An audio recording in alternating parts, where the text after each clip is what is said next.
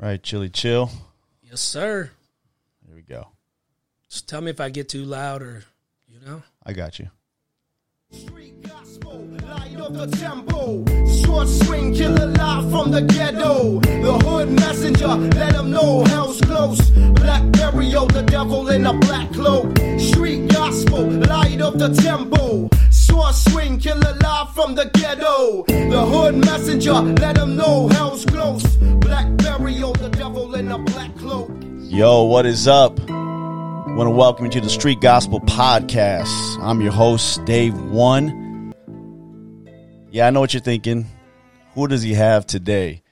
Well, we got a lot of different people. I know a lot of people out there were tripping out. They were trying to pigeonhole the show. Right, Cam?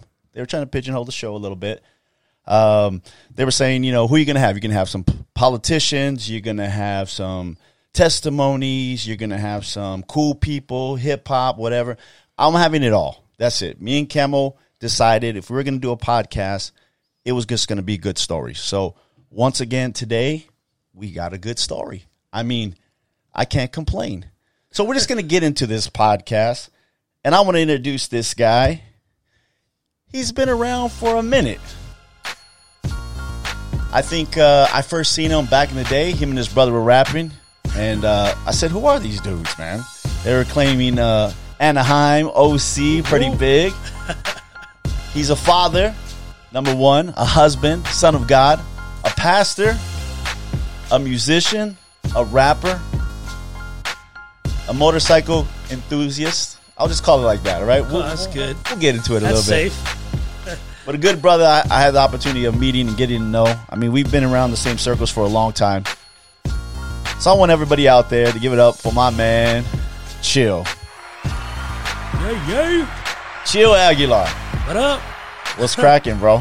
What's cracking, bro? Thanks for having me, man. Hey, man, thanks for making the drive out here. I know it was a little bit of a mission. It's a little bit from the Hollywood area to here, Right. But I do things for brothers, you support brothers who supported you over the years, and you've always shown up and supported and been, Right. cool dude, I've seen you guys. I did a little bit of music back in the day. Yeah, I remember.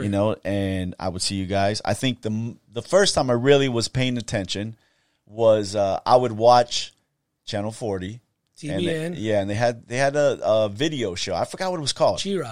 G-Rock. Yeah, like right? skateboarding, kind of like MTV. So they played rock music, and That's all they played. I had a little band. I remember. So we'd be watching it, and we'd be hating. We're better than that band. Yeah. We should. Rob Laver, we're better than that band. for We sure. should be on there. POD was on there, and I would be like, man, they're dope. I had props for POD. Yeah. And then I would see a video, and it was a bunch of dudes mixed, all look rowdy, bikers, cholos, in the backyard. You and your brother rapping on the roof, jumping off the roof into the pool. I think you jumped in the pool. I don't think right? I did, but somebody Somebody did. jumped in the We pool. pushed somebody off the roof. So I'm like, who are these dudes? And I remember the little hook. It was like set free, da da da da da da da da da da da da, set free, and everybody was, and I was like, oh, these dudes are dope. And then You weren't hating. I wasn't hating. Okay, cool. Honest to God, I was just like, I'm glad to hear that. I was thinking in my head, how are these guys getting on Channel 40? And they're on G-Rock. G-Rock only plays rock, but these dudes are on there. Yeah. I mean, that was, to me, that Crazy was, story, yeah. And then I remember seeing, I don't know if it was an article, I don't know what it was, but I think it was, what was it? I seen that you and your brother MJ went to Iraq and performed for the like troops, Channel right? 7 or OC Register or something. And I was like, what the heck? I was like, who are these dudes? How did they get over? I would love to play for the troops. And I was like, and I remember like trying to Google it. And back then there wasn't much Google. I know. I was like, what? How did they do that? So I don't know, man. But we've been around the same circles. I appreciate you coming in. For sure. I think we reconnected at a Calvary. You went out there. Yeah, about 7 years ago, maybe. It's been a while. Yeah. It's been a while. Then you came out to our church and performed, did some worship. But enough. What's up with you, man? I first of all, you're a busy guy now. And you have a couple businesses. Something like that. Father, husband. First, yeah. And you got your church. So what's up with the businesses? So I got involved with a guy, and we just basically, it's called Melrose Recovery, and we just help people. My sister started a company with them, and I kind of joined in and, kind of just brought my flavor where we're just helping people that are dealing with substance abuse. Okay. Not dual diagnosis, but these are people that have alcohol or drug dependency, and they're just struggling. Most of them are just broken and struggling, looking for help, you know what I mean, coming from different states. So it's a private pay, not government funded or nothing like that. It's, it's straight. We have homes. And so if they come, they mean business because they got they're paying a lot of money to be Right. there, and we take care of them, babysit them, and kind of encourage them, get them back to life, and then give them the tools, which they're coming. They don't know. We don't call ourselves a Christian facility, like, we're gonna just Jesus Christ and beans and rice. It ain't the old days like in the 80s and 90s, like with my dad. It's more private pay, professional. We give them medication and stuff they need to get off some of the drugs and stuff like that. Because some people, they're struggling super hard, or it's just not that easy like the old days when you tell the homie, like, hey, you're shooting. They shoot heroin, you throw them in the garage. You're like, here's a bucket and throw up for the next week, deal with it, homie. Yeah. Either that or cold turkey. Yeah, I always said when we were getting sober, whatever we were going through is either you get sober in the garage, throwing it up, or you go to jail. You know what I mean? Only two ways. We didn't have insurance. You know what I mean? Medi-Cal didn't, didn't pay for this type of treatment. No. So we have nice big homes, and we have people that come in and they stay for about 30 to 40. They fall in love with our team, and because we share Jesus with them, you know what I mean? So we don't. You're not supposed to. Like, you're supposed to keep it pretty.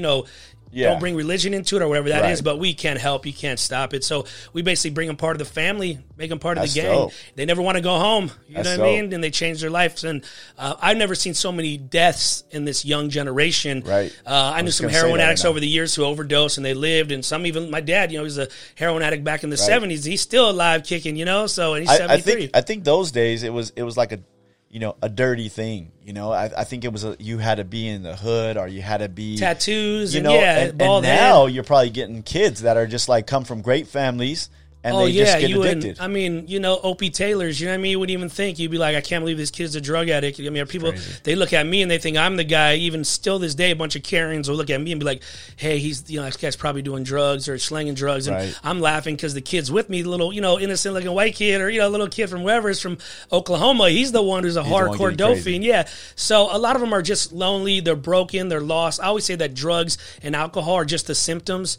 That ain't the real problem. Right. The real problem, it's a heart condition. Right. And when your heart's jacked up and you have no direction, your parents don't, they're working all the time. It isn't just rich kids that come in. We have some, but it's basically just parents that work hard and they just have no time for the kids, or they can't handle their kids. And, it's like everybody just wants to be a part of something. I don't care if you're in the Midwest, if you're in Europe. They come from all over, and they just they want to be a part of a lot of them. It's not even the addiction that's the problem. It's a heart condition. And we start telling them about God and how God changed my life, or they're like, wow, I relate to these people, So I think the biggest thing is it was kind of like what we've been doing for decades, helping people for free. Yeah. So now we actually, get pay to do it, and we don't have to use the church card or be like, oh, this is a Jesus recovery. Right. It's like, nah, this is like, you want help, we're going to help you first. Right. And then we're going to tell you about a man on Calvary who saved our lives and changed us. But that may not be your thing. You may not, believe in that. And a lot of them don't believe in God, or a lot of them been hurt by church. Sure. A lot of them. Sure. So that's why they turned to alcohol or drugs to numb the pain. I mean, I had a guy on recently, and that's what he talked about. I was tripping out because he was hurt. His family, that's all they did was be saved. His mom ended up falling, and then he just steamrolled with a bunch of other church guys. Yeah. And got addicted and got all messed up, man. So it was a lot of church hurt, a lot of things, man. Addiction it's a new face now of addiction. In our day, it's like, okay, addiction's an old, get high. Cholo dude who looks all, old school dude, from the Pinta who's all tatted up and looks like a dope fiend. He's probably the guy. Now it's not like that no more. It's that kid, that suburban America kid who looking you're like, something. And bro, I've never seen in this business, we've had a lot of success, but I've never seen so many deaths from this thing called fentanyl. It's 50 times more potent than heroin. I mean, we're talking about music, and you're in music, but Mac Miller. That wasn't that with the Mac Miller, the one guy just died. Juice World, all those guys are fentanyl or some types of benzos. You know what I mean? So, but it's glorified. Like kids, that's all they hear. It's like it's what they're hearing in every song and it hypes them up to think that that's the real life. In reality, that's not real life. Right. So I seen kids who just got high, they leave us after, 40, 50 days of doing great. They go back, they're ready to go back home. And just one little, fingernail sniff of that what's the fentanyl. Success rate, bro? Realistically, for a kid, 20-year-old kid, maybe been hooked on drugs for a couple years, comes to your facility, and this is not to talk bad about your facility. This is reality. Real life. Right? Oh yeah. I mean, when they come to your facility, are you automatically thinking like, okay, it's a given that he's gonna just have a mistake there and he's gonna go back? Bro, I know that's a great question. That sounds so negative. But being in ministry and with my dad and him helping people over the last 40-something years, I've been really good. They have dudes who are prophets in the church and dudes who call out, hey, you're going to get $1 million, or hey, your marriage is probably going to have drama. Oh, okay, that's deep. I want a word, prophetic word they call it. I call it pathetic word sometimes, you know what I mean? Which I believe in prophetic word, but I'm saying sometimes people think they're going to give a pathetic word and tell you what you're like, oh yeah, you just got married, you're probably going to have a kid soon. Ooh, I'm good at that, but I'm a street therapist, so I do it good in the streets and in the real life. You know what I mean? Not between the church, And I can see a kid right when they walk in and tell you if they're going to last. Really? 95% of the time. What are you seeing?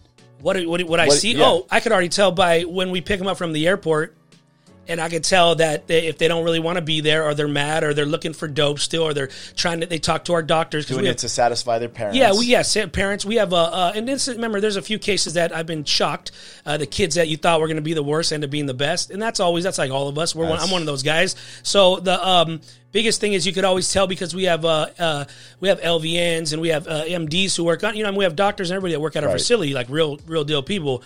And so they end up talking to them, and they're asking for more meds. They're just, I could tell, I could look in their eyes. I always tell people that I have great intuition. I know who I am, some discernment. And I know who they are. Right. Yeah, Christians call it discernment. I call it intuition. I know I'm a street guy, so I get it. I could tell. I could be in a room with somebody for 1 minute, and their energy already presents. Right. I already know what they feel. I already know that it's probably gonna be drama. They're usually mad at everybody. They're usually blaming everybody. They come in just very, So you showing up today, for me, says something big about me, man. Yeah, you got good energy. Yeah, you got good energy. You know what I mean? I'm the same way, bro. I gotta connect. When I first met you, I was like, this guy's for real. Yeah. There's no pitter patter. I'm not for everybody. Yeah. I already know that, I stopped trying to fit into that a long time ago. I feel you on that. Because I saw how my dad was, and I saw that he wanted to be part of a team most of his life, but the reality is, he didn't fit in good with the team. He had to make his own. So just for everybody that don't know, Chill Aguilar is the son of Phil Aguilar. Yeah, Phil Aguilar. Pastor Phil, Chief. It's Pastor Phil, Chief. You've seen him on Channel 40. I mean, I was laughing because I've seen a lot of. I've seen your dad through the years. Yeah, he's old school. It was the pompadour. Yeah, it was the long hair. Yeah. Now he's like, he got wild and wilder. You know what I mean? As he broke out of the church, because remember he got saved in prison in the 70s, right? So when he went there, he was hardcore, dope fiend. You know what I mean? And he was just gangster. I mean, he didn't want to roll. He was gangster enough where he didn't want to roll with the Mexicans. He didn't want to roll with the whites. He was like, I want to be at the front of the line. I want to eat first. That was my dad. He's that guy. He couldn't take orders good. He couldn't hold up a wall good. He's kind of like a coconut. You know what I mean? From Orange County. So he was always getting himself in trouble or drama, right? Karate, black belt to try to get out of drama, but then make it more tougher and crazy, but just stole from his family, did everything you could think of. Any testimony you hear, he did it. And when he got to prison in the early 70s, he had a radical transformation where, not this gang member guy, not this ex-cholo or ex-biker, all this. That guy didn't lead him to the Lord. It was a short, chubby, white old guy who just shared the love of Jesus. You know what I mean? That's usually how it happens. Yeah, man. And he gave his life to Jesus in prison, and like in Chino State Prison back in the days. If you're old school, you know where that is. And so I read, going back to that, I read a little article about your dad early on, how he got saved. So he said, and like you said, he was always like a leader, did his own thing. He said he got saved with two other guys. Yeah, you got it. And then the homies came, asked the first guy, hey, is that legit? Yeah, you mean business? Because in prison, if you get saved, they're okay. You got to play the politics, but you got to be for real if you're saying that you're a Christian. They'll give you a pass. But if they hear you over there talking about people and bad mouthing, kind of, I think I kind of like that for the church now. We should have that. You know what I mean? You get checked. You know what I mean? So I love that about your dad. Yeah. Because he said that the first guy they asked, and the guy's like, nah, that wasn't for real. he denied it. I was lying. Josh and the preacher or whatever. And he asked your dad, and your dad was like, no, I was legit. I'm serving Jesus. What are you going to do about it? You know, because he's freshly saved. Right. You know, he don't know. He's thinking, I got to knuckle up with this guy, you know, because they're you know, some dudes approached him. And, from then on, he was looking like at 10 years. And from then on, he said, Jesus, I'll stay in here as long as you want me to stay in here. And he was excited. My mom and him were, like, not married at the time. And she's like, you don't want to come home? He's like, I want to, but if God wants me to be here, I'm going to do this, and I'm going to serve the Lord. And he would eat the quiche or whatever tasted nasty, the food, and say it was, like, the greatest. He was praising God at, like, midnight in his cell. And people were like, this guy's nuts, but he had a come to Jesus moment, you know what I mean, a Saul to Paul, you know what I mean, the scales were lifted from his eyes, and he had this radical thing that happens when we first get saved, you know, and God just changes you. So from then on, he started, God got him out early, you know what I mean? Because you're serving the Lord. You end up, being a janitor there and just like, doing everything that's not cool to the homies, to us, to our culture that we think's cool, or, when we were growing up. And, didn't hang with I always say he didn't hang no more with the people at the back of the class. The people at the back of the class, my homies growing up, we were always in the back of the class joking. We didn't learn nothing. That's why God always made me repeat the class a lot of times in life, because I never was learning. I always just kept on talking and doing this and wanted to be, So he had to like leave that crowd and not, realize that, now he's part of God's kingdom, and he's, and he started reading the Bible when, how he gets hungry. All he did was eat and drink the Bible, it was like milk, So when he got out, he started... he started a Baptist church, Baptist, I don't know the name. Which is crazy to us, too, because, I mean... Oh, he was a straight, he's gangster. To be Baptist and to be a biker and stuff, that was unheard of. Yeah, he was just doing what he was taught from his pastor in church. I always say that we're like dumb sheep, you know what I mean? And we follow the leader. If we get saved, we're excited, we go to church, we want to do what we're told to do because we've been doing our own thing for a while. Which was cool. Yeah. I mean, in those days, you'd come with the 3-piece suit. It was unheard of to go to church. It was discipline for him. He needed it. Right. The pastor told him, hey, you need to like be humble. You can't sell drugs, and you got to get a real job and all this stuff that he never did before. So he needed that stuff in his life. So he went to seminary school. He went to Jerry Falwell's, like, some Baptist college he had in the West Coast, and he became, straight, I guess he knew everything he was against now. They taught him, like, you couldn't go in the water if there's another woman in the water at the beach. We couldn't watch Christian TV, all that stuff. And we were just little kids at the time. Straight strict. Yeah, straight strict.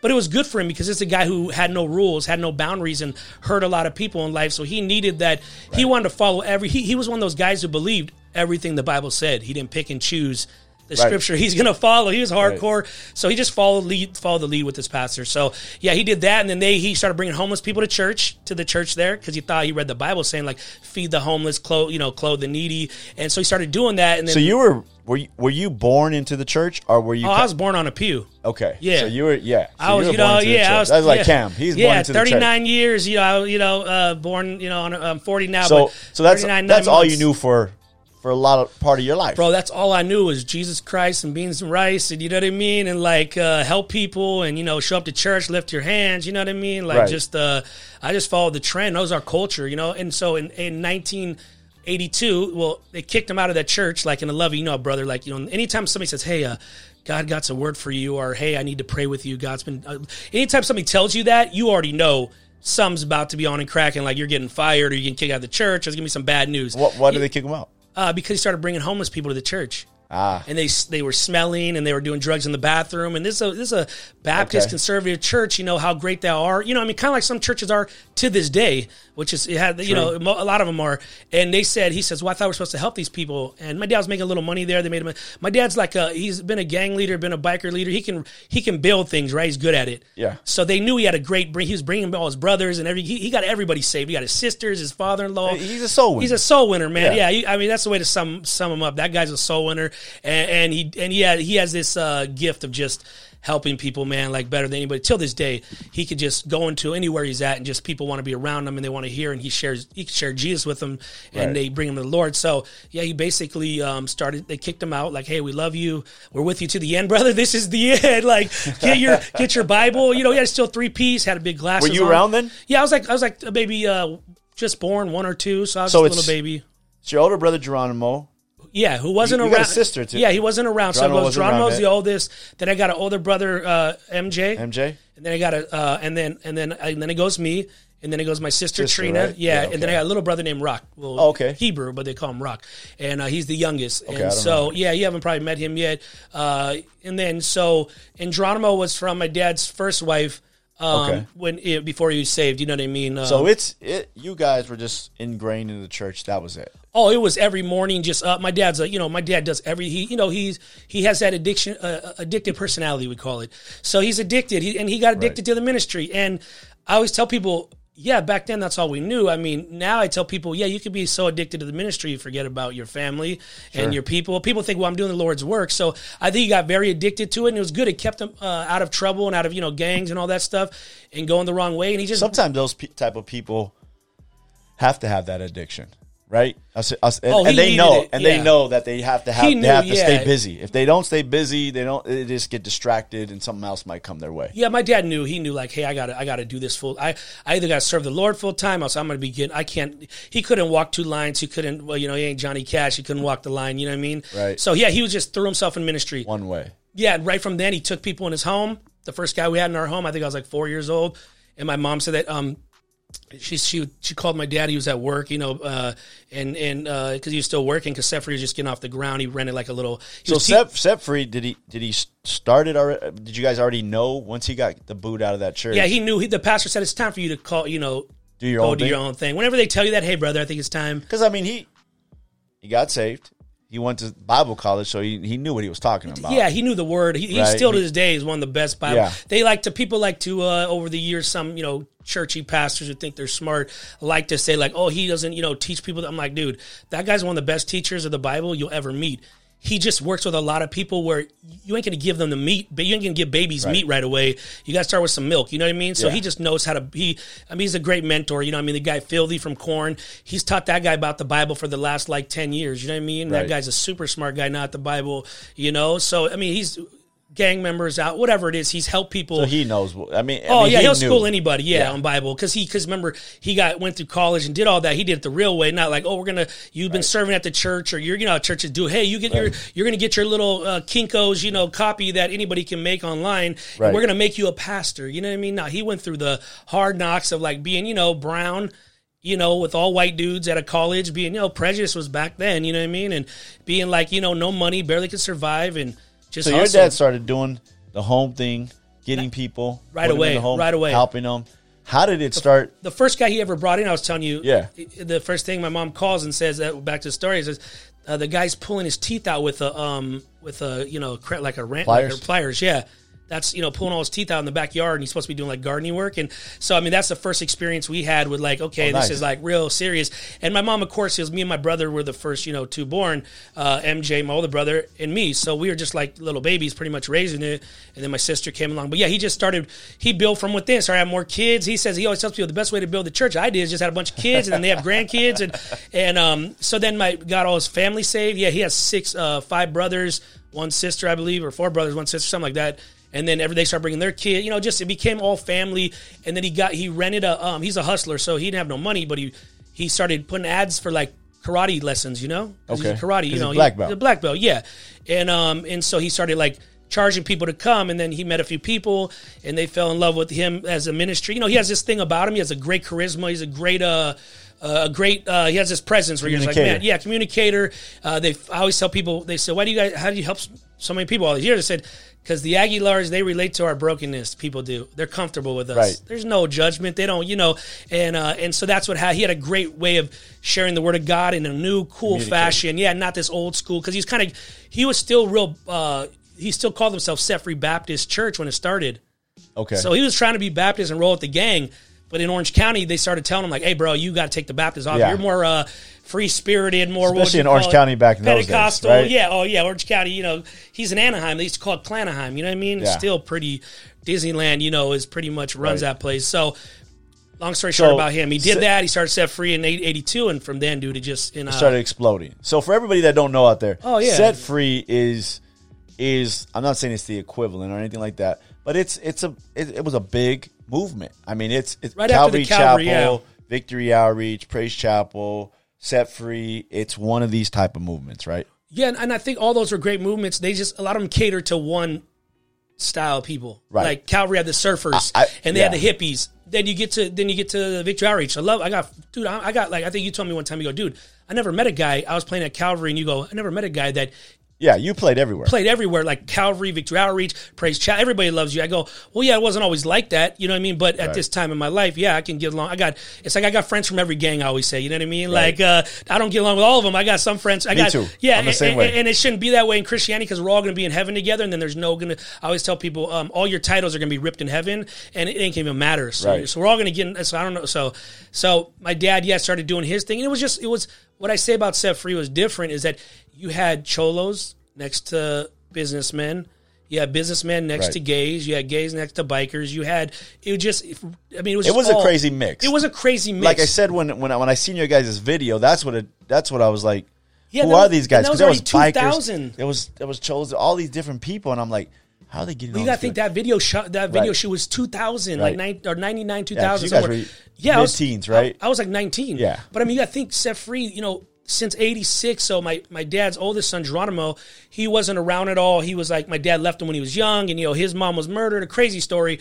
And then Geronimo came back into my dad's life years later, why Set Free was just still a little Baptist, but my dad was getting wild before that. Like, he was doing songs where, like, my mom and them would sing up there, and they would move a little bit, like, left to right. So was he getting knocked on for that? Oh, for sure. Right? Oh, yeah. Because nobody was really doing that. By 85, there was over like 400. It's packed. You know what I mean? Probably about 400. But that's a lot.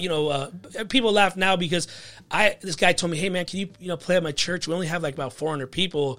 And I'm like, dude, that used to be big back in the days. I mean, that's just reality and society, TV and internet has like showed you that Joel Osteen or these guys, because they have 20,000 or whatever, it makes you small. I'm like, I remember 400 was like a big, like that was a fast growing, healthy church. Solid church. I think it's a healthy church now. Yeah, it's just politics and everybody trying to live like somebody else or being So yeah, my dad started moving a little bit. He started like having like aerobic classes at the church and karate, and they were like kind of like my dad used to tell us like, no, listen to secular music. You can't listen to this. So he still had the Baptist. Oh yeah, my dad was hardcore. Like you better marry her. If you look at her, it's better to marry. He would teach the people like it's better to marry than to burn. You know what I mean? My dad was like old a hardcore school. Jack Hyles, like Hammond, Indiana, was like one of his heroes. This other crazy like white dude, just a Baptist preaching like Baptist. Hey, you're wearing makeup in church, you're going to hell. You know what I mean? Like, dude, he's gangster. So people got to understand about Pastor Phil is that dude. My dad was strict, like he was about that life. If they said his Baptist crew, because he had that gang mentality, you do what your gang says. So did it change because they gave him the boot?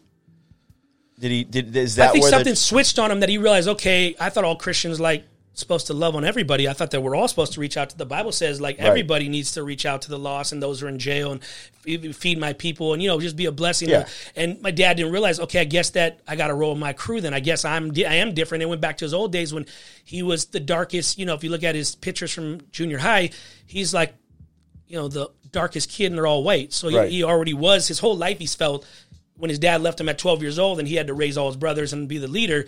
He already felt like, okay, I'm booted. My dad left me at 12, and then the church, then the homies, they left me once I changed my life, and then now I'm in the church, and then the church kind of like, I think it's something switched. That's a crazy dynamic to think about. That's just my breakdown. Yeah. I don't know if that's how he feels. I mean, but that's true. He wouldn't maybe say it, but because he don't complain a lot about stuff or whine about his past. But I think that's what happened. Something happened where he always felt like he just wanted to belong. And when your dad leaves you at 12, that's heavy stuff. A lot of people out there watching probably have dealt with that, or a mom or somebody they love. It breaks up the whole family dynamic. And then you become a lot like your father most of the time, they say, you know what I mean? You follow the footsteps, and that's what he did. And but he was different. He stayed around. And he stayed around his kids, which was I'm grateful for that. You know what I mean? I think he took on the kind of like rebel, like he started taking off the tie, started wearing like the Cartier, or not Cartier, the cardigan. What do you call the sweaters? Cardigan. Yeah. And he wore like the cutoff, and then he kind of like was. We were in the mall one time, and I knew he was losing his mind. I knew he was backsliding, right? Because it was about 86. I don't know when Beat It or no Billie Jean, one of those songs came out, and he was saying, if you want to dip that, just beat it, and he's singing it because he was at a mall, and you can hear the music. You said the mall used to have like the music playing, and we're like, Dad, you're a sinner. Michael Jackson's a sinner. And right there, and he kind of gave up his thing and then he was sneaking off, going with my mom and a few people from the church to like the Victory Tour with the Jacksons. Right. I mean, that's how old school. Like, so we're like, he's like, I'm just going to do research to reach the sinners. We're going to go out there and protest, And he was there jamming in the front row. He always loved music and stuff. Because I remember you guys doing concerts in the street. Oh, yeah. And not that other people weren't doing that or outreaching, but it was a little bit bigger, a little bit more. We brought the party. Yeah. We brought the party. It's funny because I was thinking about that. And yeah. I remember there used to be a big Set Free in Pomona. Yeah. My wife lived in Pomona. Pastor Eddie Bonales, yeah. Lived in Pomona back in the day, right? And so she I remember coming to pick her up. We're gonna go out, right? We're just dating. So I'm like, where were you? Where were you at? You know, like, she's coming late. All jealous. She's like, oh, I was at Set Free, and I was like, you were at Set Free? And she's like, yeah, I was over there at Set Free. They had a concert. It was cool, man. There was dancing. It was tight. And I was like, what? And I was like, what are we going over there, man? You know, because I think it was like Calvary, and then Praise Chapel had a little hood in it, of course. Yeah. And then there was Victory Outreach, right? And my father-in-law goes to Victory Outreach for 20 years now. I'm not talking about them. I don't want to get killed in the streets. Right? Just kidding. And then it was Set Free, and it all different works, with all good people. I'll say this: so all great people. I remember, God, the body's like it's called the body for a reason. We may just be the pinky, toe, but you need that. You know what I mean? Without that, it's hard to walk. Because some people will talk about that church or that church, and I always tell people this: I go, look, that church is for somebody. Might not be for me, right? But it's for somebody. Yeah. And if they feel at home, if they're comfortable there, if it's good for them, then great. If they find a home there. I mean, I went to VO with my father-in-law, and they were honoring veterans. He's a veteran. Oh, so cool. I went there. I'm not into the style like that anymore. I mean, they were still rocking them suits, shiny shoes. Oh, yeah. But that's their culture. But I thought it was cool because I hadn't seen that in years. Yeah. Right? And I was like, man, they was loving it. The big church right here in Chino, I was there, and I was like, this is cool. So every church has an avenue, like the body, right? It's I mean, there's a church for everybody. That's what I'm trying to say. And we never tripped on that. I think growing up, like, my dad never was talking to us like, oh man, can you believe Calvary does it this way or Victory? He never tripped on that. Right. But again, he had to like make his own flavor and his own style and reach them because he's reaching people and they're just coming left and right. And then he started Homes, and then TBN, he got involved with them, and TBN was like, we love what you're doing. So Jan Crouch and Paul were good friends of his. And then the power of TBN media. For everybody out there was back in the day was Channel 40. Yeah. So they'd have the little 714 number on the bottom. Still, yeah, the lady with the big hair, wild hair, like cotton candy. But your dad was probably one of the first. He's the first gangster that ever went on stage there, probably the only one. You know? Nicky Cruz was on there for a little while. Yeah, he was wild, the Mau Mau's, yeah. But your dad was a little bit different because he never held back.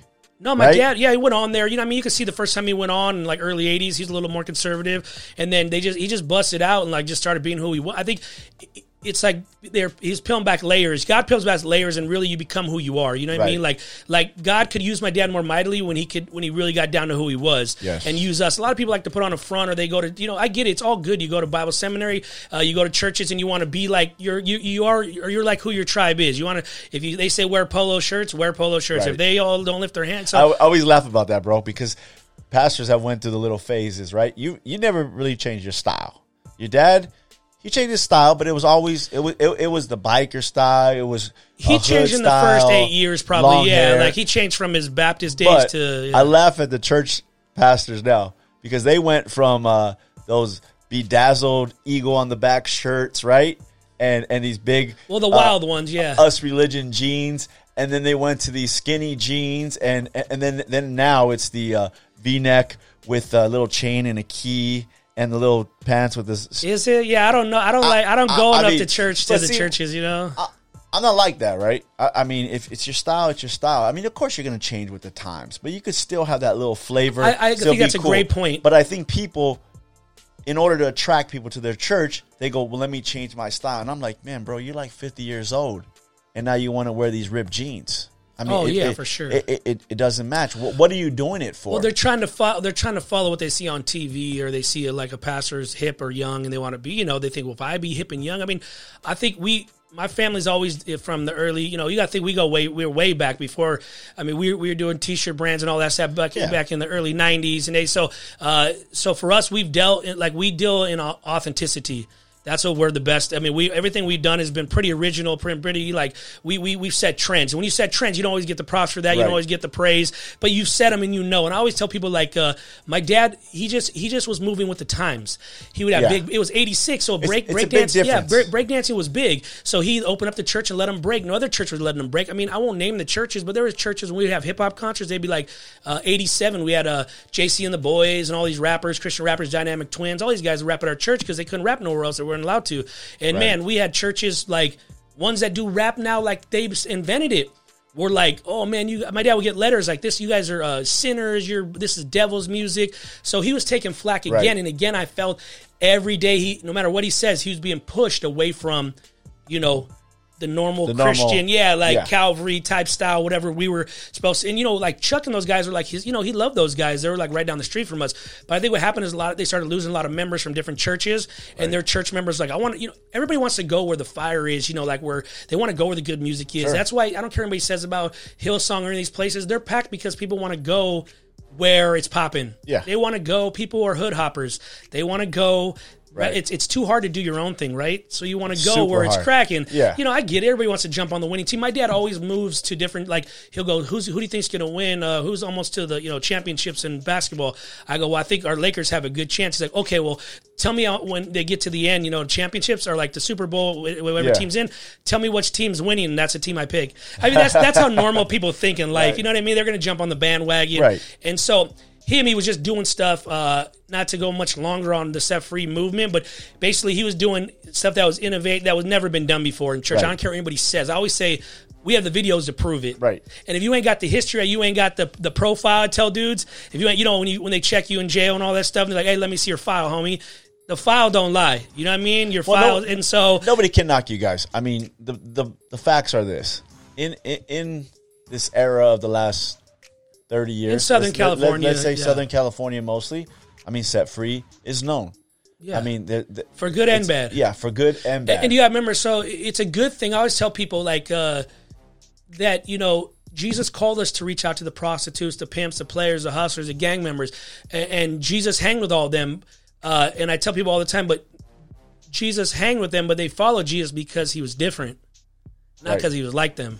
Right. So that's what we always got to remember. For me, my dad was going deeper into it. The church was getting bigger. He had no mentor. A lot of, Paul and Jan Crouch, they put him on TBN, and I'm telling you, we go on, when you're in millions of homes, they're still one of the biggest. I mean, Trinity Broadcasting is the biggest still. There ain't nobody bigger than them. No. And billions of dollars that place are put in that place. When those people are putting you, like you're their boy, and they're putting you on TV every few months, bro. That's the ticket. Yeah, just like now, social media and all that. You go on, you can blow up. You get YouTube, you get a funny video or a dog farting or whatever. It blows up, gets millions of views or, just dumb stuff. God was using this broken dude. Remember, it happened fast. He was like a Christian rock star. You know what I mean? Yeah. Like, and people start telling you're great. People start pumping you up. People start, and there's this thing that always wins. It's called pride. Right. Pride is a mother.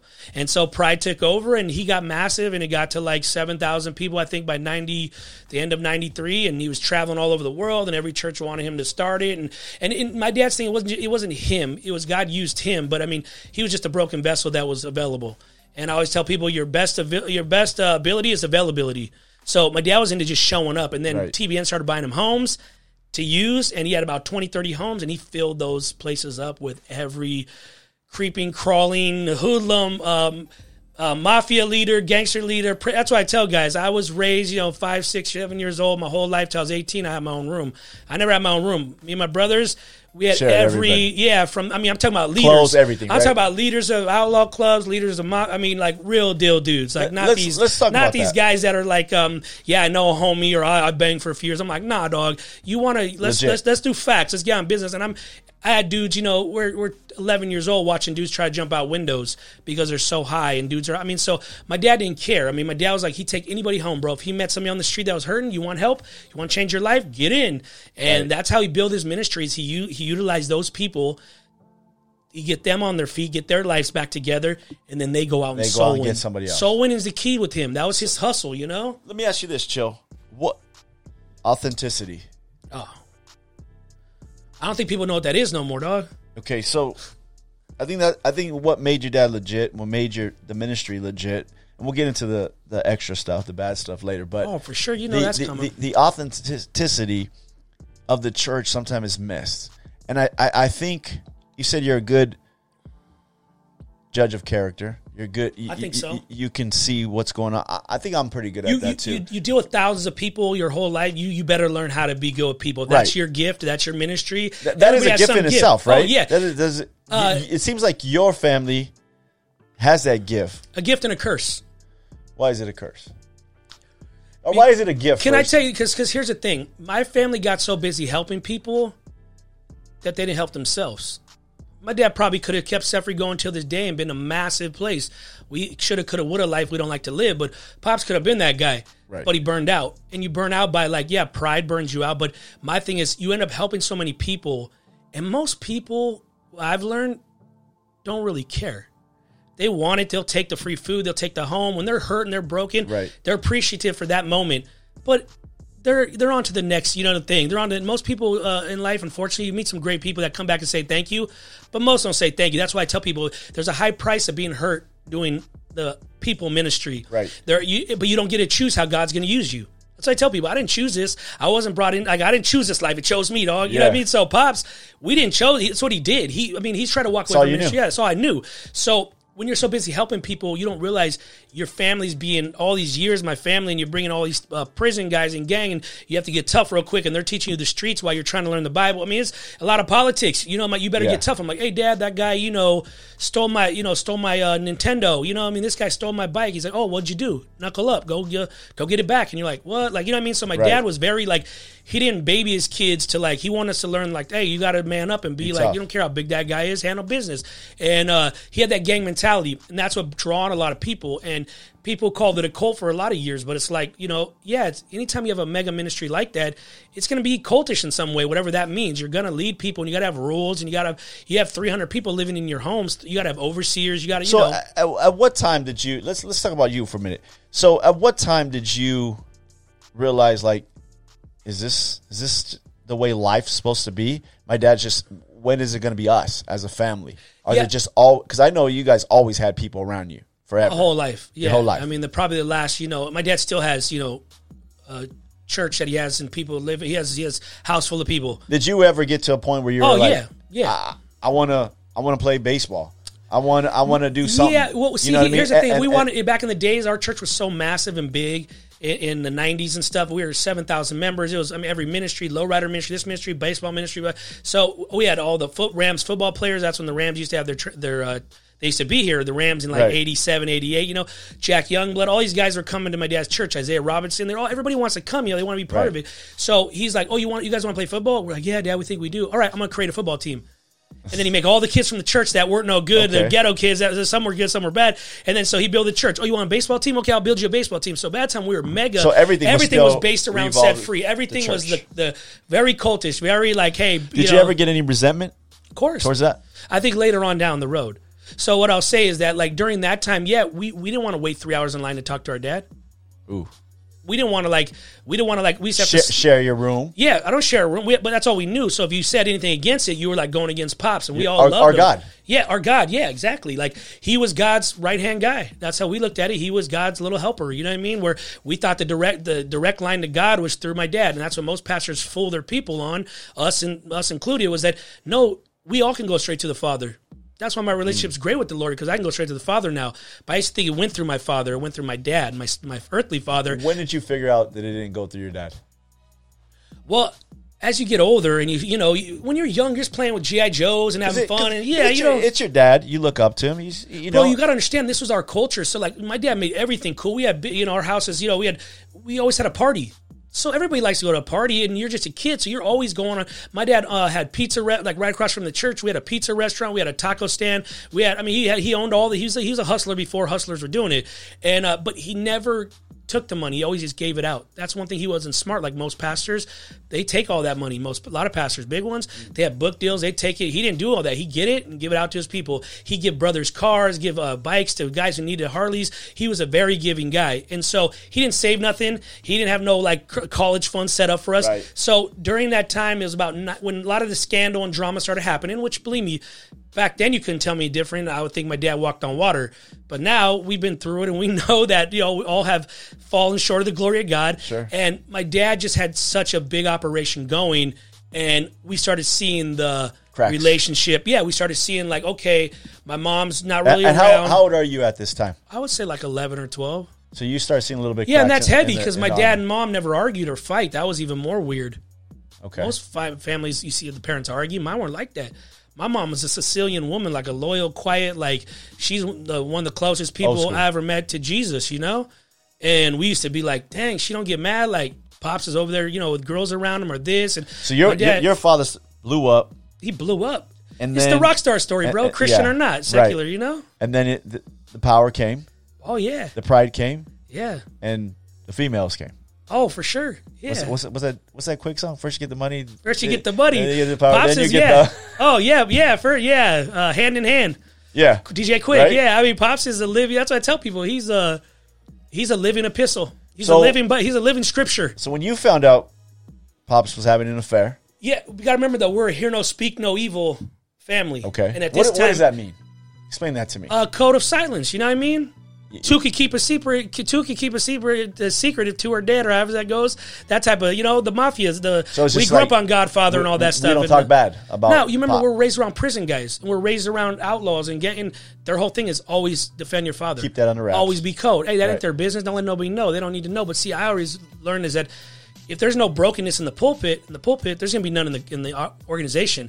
And when I started seeing people dress like my dad and look like my dad, and started seeing people want to be like him, and women wanted him, I knew that I was 12, but I knew enough like this. I knew enough Jesus that this probably isn't the right. It wasn't like we were drinking or smoking. My dad was against all that. No smoking, no drinking, no this, no. Yeah. But there's still stuff going on that, is bad. So I started getting more angry, getting more gangster, getting a little more, nobody's going to tell me what to do. But it was another thing that he was triggered, is all going back to his past he didn't deal with, was being booted out of certain things, and the church booted him out of the Baptist church. And I'm not making excuses because he's a big boy. But I realized that my dad started me against the world. He was the Tupac before Tupac of the Christian generation. Right. Me against the world. There's something, everybody think that's cool, right? To be me against the world. I don't think so. Right? But the problem with that is there's a lot of underlying problems that are buried making you feel me against the world, correct? I think people hide a lot of stuff when they get that attitude. Obviously, if we talk about Tupac or whoever, he had a lot of issues. There was a lot of things that attitude came from. Yeah. You can't just say F the world and flip everybody off and spit on everybody. I think my pops got enough. He felt like he got kicked in the spiritual, huevos. Yeah. Pardon my French, a few many times. Right. And he's like, oh, it ain't going to happen again, dog. Like, I'm the guy. Like, I built this, right? And then you start seeing, like, his brothers and people who helped build the church, too. Different people that were part of the organization. That's when you start seeing the good people go. Churches beware. I started seeing people who were like, they weren't my aunts and uncles, but they raised me because my dad wasn't around much. You know what I mean? And they were gone. Like, hey, we love you. Chill. Or back then it was, we gotta go. They were just like, hey, we love you. We got to go. And then different uncles of mine had left and started churches down the street. I mean, it started becoming work. And then Pops even got more mad because he felt like people were bailing on his team. He couldn't look at when you're living in sin. Any of us, you cannot see very well. I always tell people, when you're deep in sin, you think everybody's against you. You think that the world, you become Tupac syndrome when you're in sin. Yeah. But if Pops was the type that you got to remember during this time, all was a time when Calvary came against them and started, this one dude from Calvary, I'm not going to say Chuck Smith, but a guy from Calvary, a big time guy, started just putting out letters and this, because, you got to remember, anytime you have something that's amazing and beautiful, any type of organization, a company, a business, a church, whatever, you're going to have people that leave upset. Somebody's going to get their feelings hurt. And by that time, my dad hurt a lot of feelings because he just was gangster. He probably was very prideful and said things that probably weren't Jesus-like and offended people. So with great success comes great, backlash and failure. People are going to leave, and people who started the church may feel like, hey man, this guy's changed and he's not the same Pastor Phil I knew. And then from that, and to me, people, was there stuff going on that you got to remember? He has over 300 people in the homes. People are probably sleeping with each other. There's probably people burning each other. There's probably drugs. No matter how good you run it, it's a hard thing to manage. It's a balance. Yeah, and he managed everything. He didn't really have a side pastor that he really considered his guy. He never had nobody to go to. So then he has 7,000 members he's trying to manage, you know what I mean? And he's trying to take it on. And he would look out there every day and he told me stories, because I asked him all these stuff now, years later. We couldn't talk about it back then. And he would tell me, like, I would just look out the door and be like, he'd tell his secretary, like, are people still showing up? I mean, people would show up to church 5 hours early. Now people show up to church, 3 hours late. You know what I mean? Honestly, They don't want to hear the worship. People, it was like a rock show. You had the rock band, you had dudes flipping, head spinning. I mean, it was a great circus, I always say. Right. And God will use the dumb things of this world to confound to get people saved, confound the wise. So my dad used all that as bait. You know what I mean? He had great bait. My brother came in, like I told you, Geronimo came back in our lives about 86, 87, somewhere around there. We were listening to Carmen, DC Talk, Stephen Wiley, as we talked about earlier. Yeah. So that's all we knew. We thought that was like, wow, that's fire, DC Talk, And then he brings NWA, and he brings Beastie Boys, and he brings Prince, and we're like, wow, there's Christian music sucks. Right. And then so my dad started getting those songs saved. Let's talk a little bit about that. So Christian music? Yeah. So well, I mean, I'm just a music guy, so going back to those days, my dad's my dad's not a musician or nothing, but he knew good music. So once again, the influence from the church. Oh yeah. Right? You're learning this stuff, the street code, all this stuff from dudes in the church. Could be good, could be bad. A lot of bad, right? but a lot of good. And then you learn music in the church, which a lot of people do. A lot of people do learn music in the church, right? Yeah, we started rapping because my brother rapped, and we were like 8 or 9 years old. I think we did our first rap was Young MC, Bust a Move, or something like that. If that song, if you want it, you got it, So that was our first, experience with hip hop. And my brother rapped, and my older brother and me and my brother MJ started, but then we started realizing like he would do MC Hammer, right, and change the words, and people went nuts over that. You can't touch this. He called it, you can't judge this. Are you down with OPP, down with GOD? And was there maybe people in the world doing it? Maybe, but all I knew was what you got, what we do, and all I knew is we were going to a lot of churches, and they weren't doing no hip hop, and they were tripping out when dudes were flipping off stages and head spinning, like going nuts.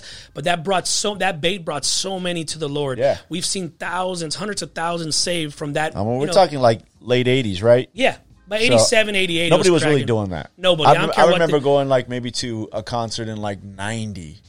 Bro, if you could show me video, at New Harvest, and it was like Christian MCs and Soldiers for Christ. If you could show me video of people from '86 doing hip hop or breakdancing in church, I haven't seen any. But I tried to rap like in '90, maybe '91. Yeah, and that almost. Pops was just open to it. You know what I mean? The guys from Sublime, they recorded their first record. They were in our detox. If you watch their history, Bud Gaw, they were the drummer. They were in our rehab in 90, 91, and they did their first, Brad and them did their first demo at our church. My dad had a recording studio there. My dad was just way ahead of his time. So, innovator. So I saw a lot back going on. Yeah.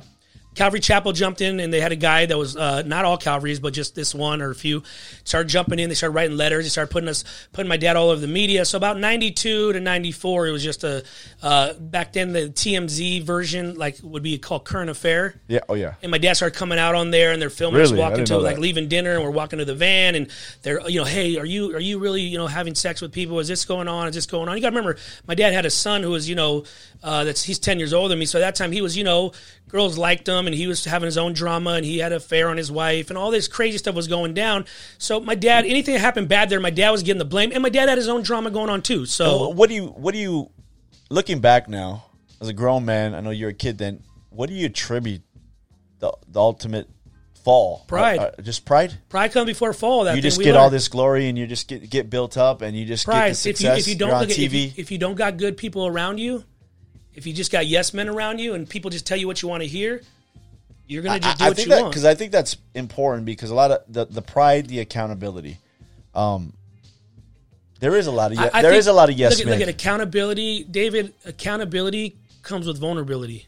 Sure. And my dad wasn't very vulnerable, and I haven't been very vulnerable in my life at times, so I get it. It's very difficult. So people talk. That's a good point, because people talk about accountability. But in order to be accountable to somebody, you got to be vulnerable. Yeah, you got to be open up. If I'm not opening up to you and telling you what's going on, truly what's going on in my life, my heart, my mind, that's not accountability. Yeah, and I think my dad, he had no accountability, and then nobody could tell him what to do, because my dad ran it like a gang. He was the leader. You didn't like it, get out. So tons of people got booted out that were good people, but you didn't go against Pastor Phil. You didn't go against his crew.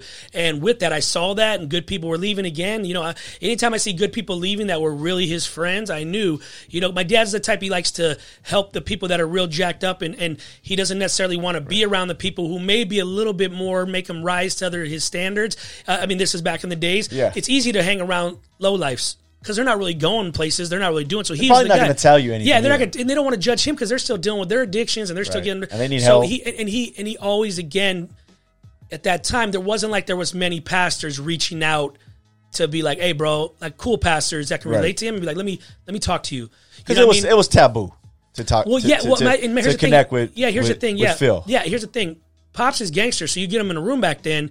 He's like, I always say, he's the Dennis Rodman of Christianity. You get him in the room, you know what I mean, dog? You better be ready because, like, this back in the days, you call him out about his faults, he's going to call you out about yours. Right. So you better be ready. Like, you know, he's that guy. And so a lot of dudes are afraid to meet with them. And then I always say when there's no communication no more, drama, war happens, stuff. So churches were going at him. They started spreading lies and rumors. He had all these dates to go like preach at places. They started counseling on him.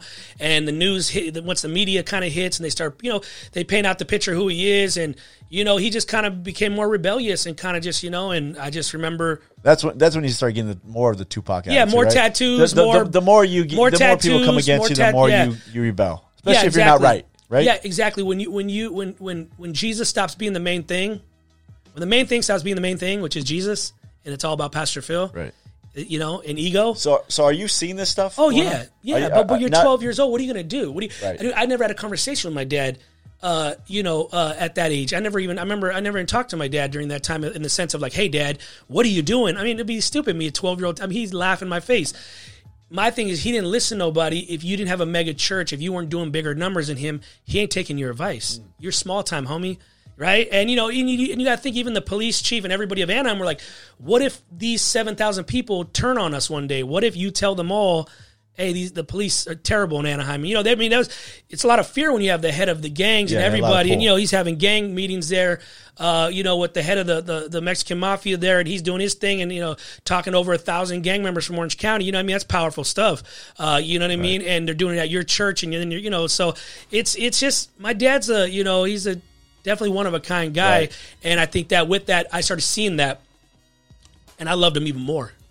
I wasn't mad at him. I was hurt. I mean, it was weird. It was like, it became like I was a loyal kid.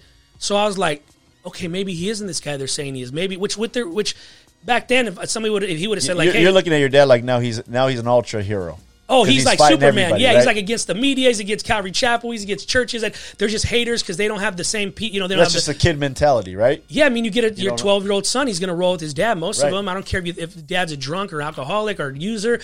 You know what I mean? I see young kids there. They worship their dads. One thing my dad didn't leave us. So my mom at that time, she's just quiet, you know. Then my older brother, the church, my dad basically told 7,000 members at a like outdoor, because what happens, the city, like, that's why I laugh when people are like, oh, the city's shutting us down now because of the corona and this. I'm like, bro, go back to my dad like 1992 and 93. I mean, they painted the curbs so we couldn't park in front of the church. I mean, there were so many people. They painted them red so you get tickets and get towed. My dad they took him to jail and he had probation for too many people. You know what I mean? And then so he built another church and had too many people at the first service. I mean, it was just getting way, and any smart guy would have came along like, hey, bro, let me help you. I'm a business guy. Let me put this. My dad wasn't a business guy. He just did his thing. All his money he got, just put back in the church, gave to everybody. People needed a new car, a new home. He'd do it instead of being a business guy, and he could have probably put that in. You know, people want to start Set Free. He's like, oh, yeah, go start a Set Free. I bless you. He didn't make him go through courses or this or come to his church. Just building. Dude, he just built. So let me ask you this. Hundreds man. of churches were built. Let's switch gears. Let's fast forward a little bit to your dad gives up the church in 90. I want to say like 90, end of 93, 94. I'm not 94. Yeah. What happens to your life? All hell broke loose. Okay. I call it the manure. How old are you? The manure tour. 13. 13? Yeah, the manure tour. So what happened first, you know, like when everything good, when the money goes away. And because I can imagine the church just dwindled, right? Well, you got to remember there's 7,000 people, all these hundreds of different type of ministries. There's Set Free started all over, from here to Australia, all over the world. But what happened was is basically he told everybody, hey, F you, I'm gone. Like, do what you want. I mean, he told everybody, there's a video, you can see him, he's like, I love you all, but I'm burned out. And he was having an affair at the time. So, I mean, he's like, you know, Pops knew he was in sin. My other brother left his wife for for a new girl. And from then it was just on and cracking. The media was crazy, Calvary. I mean, it was a lot. It was a lot. It must have been a lot because I see that as like just we'd be here for days talking about the rise it. Yeah. and the fall. So what happened is he told everybody, ya estuvo, I'm gone. Remember, my dad didn't have no board. What happens to you? Well, I mean, dude, I become angry. Okay. I become at your dad or church or I think I was God? angry at him, but I couldn't be angry at him because that ain't the way it rolls. You roll with the OG. Okay.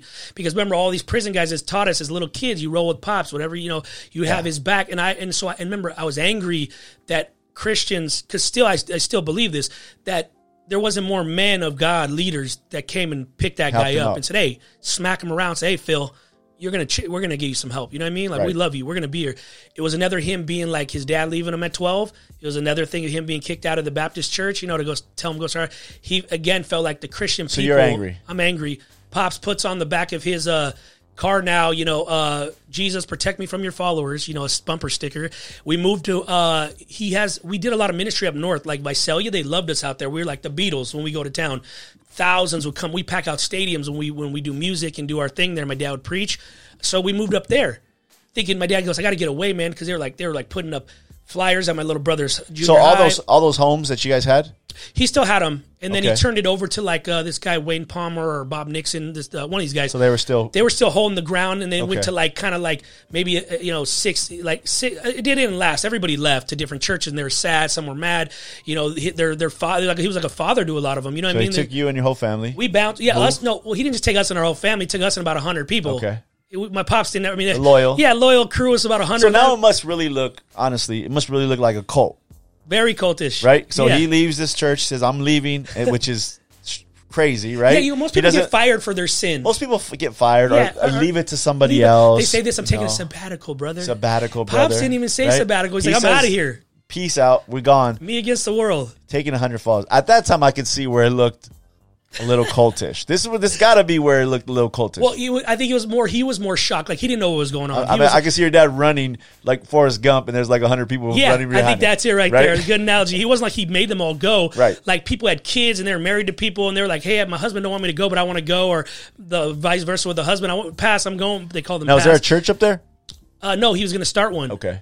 But, so we had a nice, big, like, kind of like... He's going to start one, but no healing, No. nothing. Well, he wasn't going to start change. one. He's going to do more like outreach to like the gangs and like the streets and just Okay. do music and stuff. Not really. He didn't want to do a church. Okay. I rephrase that. He went there and they had like this big villa that we bought, and literally we were there for like a month. And then Calvary Chapel of Visalia, some dude who I get he's in trouble. I mean, you Google the guy, not even know his name, but he like we opened a yogurt shop. My dad was trying to open like he wanted to do some different hustles and like we had a skateboard shop. He was trying to do different stuff there, like to reach the community, the kids, right? Because they had so many young people in Visalia and Tulare County that really had nowhere to go. No, churches weren't really cracking out there yet.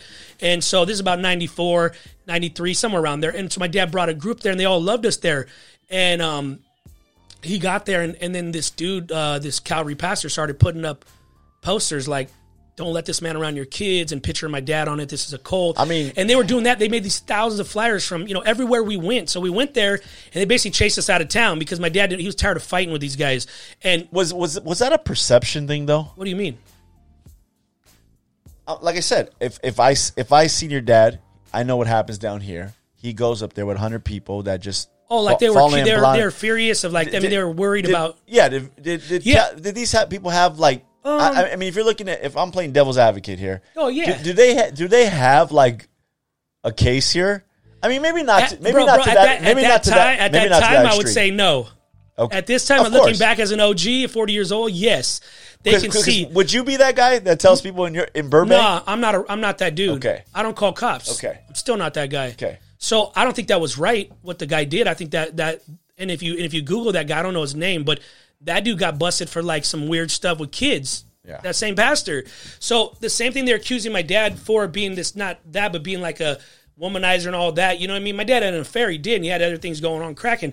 But at the end of the day, the dude really wanted to help people. So I don't think like, what good is it to put up flyers at my little brother was like, 6 or 7 at the time or 8. And they're putting up flyers at his junior high. That'd be like Cam, going to high school, when he went to high school, and somebody putting up flyers with a big picture of your face and your wife saying this is a cult. I mean, I don't think that's the right way. Unless I killed his mother. That's the only reason why he'd be pissed at me. Yeah. But other than that, he'd have my back. Yeah, well, yeah, and that's my thing is like, what is a cult? Like, we're cultish because we all like to dress cool, because we ride Harleys together, because we're loyal? Yeah, I mean, I think the church never seen nothing really like that.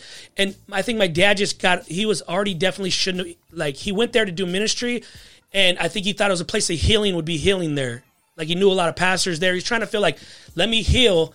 let my kids do music. So he's and looking for something. Yeah, he wasn't like He's going looking there for just it. to start a church. He believe Yeah. me, he could have started a mega church there if this wouldn't have Or happened. he could have stood here. Or he could have stood here. So he wasn't looking. He was looking for like, let's do music. Let's reach the kids. Something Because different. you go out there and do all the high schools and preach and talk to all the kids on the campuses. So he's looking for that. And then within a month, they just put they every church in town was just like keeping their kids away from us. It was just weird. Our friends we met there weren't allowed to play with us. Just weird because churches do have influence. And then, it's a whiter town out there too, some of the areas. So Right. where we were at, they'd put posters on our businesses. Nobody would come to our business. It was just like, dude. Chill, so let me ask you this, man. That's a lot to be in the church. And a lot of kids nowadays are church hurt for whatever reasons. I know you grew up in the church. I grew up in the church. A lot of them. There's kids, their parents still go to church, and we haven't seen them in years, Yeah. And I understand that 100%. Speak to the church hurt. Man. I mean, is every hurt's legit, right? I mean, I've known guys that got the boot out of a ministry for stupid stuff and never came back to church. And I know they won't admit it, but they're church hurt. You seem like the whole church came against your family. That's what it felt like. Your dad. Nobody gave him a hand. Yeah, I don't want to sound like a sad story or victim because we're not victims. No, but I'm not putting it in a victim. But what I'm saying is this: I'm saying this. You had every opportunity to become a victim and to be church hurt, and I'm not putting. And I did. I did. Okay. By that time, I was done with church. By the time the way I saw my dad treated, I was 13 years old, and I remember saying to myself one time, I was super short, stubby. I couldn't fight. I couldn't fight. Is this the Fool's Gone Bad video? Fool's Gone Wild. No, that was 95, 96. Okay. That was a few years later. We'll talk about I was that. short for a long time, but I remember saying like, because I used to watch people that my dad that were supposed to have his back, like tough guys and dudes that were like in the ministry with them, biker guys. When it started going down, most of them disappeared. So I couldn't understand that as a kid because I was trained on this loyalty thing, you know what I mean? And Sure. I watched guys in our program still stay loyal. New Christians that were like out of prison, they stayed loyal to him. So I didn't understand that guys who've been saved 20 years, 25 years, Right. You're bailing on this guy? Yeah, I can understand my dad had his problems or his issues. Why don't you jump in and like help him? Why don't you go? I wasn't a man. I couldn't go talk to him like a man. I was a kid. So me and my brothers were So what a unique thing, right? You had the loyalty from the street, and these guys teaching you this from when you were a baby. Yeah, same thing. And then you had the loyalty of God in the church, and you're like, and nobody's helping your dad. Yeah, and I don't want to say nobody's helping him. People did reach out. It was just maybe he for sure wasn't ready. But you don't give up after one. I always think you don't give up after one shot. If he was, of course, he's going to be upset. Yeah, if he's going to be, but he'd have no friends, so that was the problem. He really made it where he was just he was a lone ranger. You know what I mean? He always says that lone rangers don't make it. So I started getting more upset and angry, becoming like, man, and I couldn't do something, which made it worse. I was a little guy, and I started saying, man, when I get old enough and I get big, I ain't gonna never let nobody talk about my dad. It's crazy. And from then on, bro, that was about 13, 14. It was on and cracking. I wasn't upset at God. Really, I was people like Christians. You suck. You're weird. You're weirdos. Like I don't think understand most this. kids that are church hurt are not upset at God. They know who God is. They've experienced God. They're upset with the church and the people within the church. Yeah, and God represents like what their parents represent. So that's what they think of. That's why if you hear them say, I'm mad at God, it's because your representation of God is through your parents. Some judgmental or some pastor who's a jerk who just talks, puts people down and talks if you're pregnant before marriage, you're a sinner, all that. So I think from then on, I was like, I don't care no more. We don't care. And my whole family from then, we kept on moving around different cities. We went to, I think, Lake Elsinore, and then Calvary Chapel was there messing with us there. It just became wherever we moved to, they would say, don't let this guy in your town, right? So finally, my dad ended up in Venice Beach. I want to say like around 94, end of 94, somewhere around there. I don't know the dates all. But from then, we started rapping on them. We had no money. We saw the 100 people fall off. They all started losing. We lost people more and more. As everywhere we moved, we lost 10, 20 people. My brother Geronimo left in the middle of the night, bounced on us without saying goodbye, Wow. There was no more money left. So it's you and MJ. Me, MJ, Trina, my sister. She sings, right? No. She don't do nothing? No, she does a lot, but she's not. She fixes cars. Sorry, Trina. She helps people. No, she's the if you want to know a girl version of my dad, it's her. Oh, really? Yes. That's a trip. And that's scary, but she's gangster. She's the best. So you guys go from 7,000 members, rolling. White Christmases, rolling. 10 cars out front, bikes. The Rams rolling over from Anaheim Stadium. The Rams, over there, Lakers, we had everybody. Everything.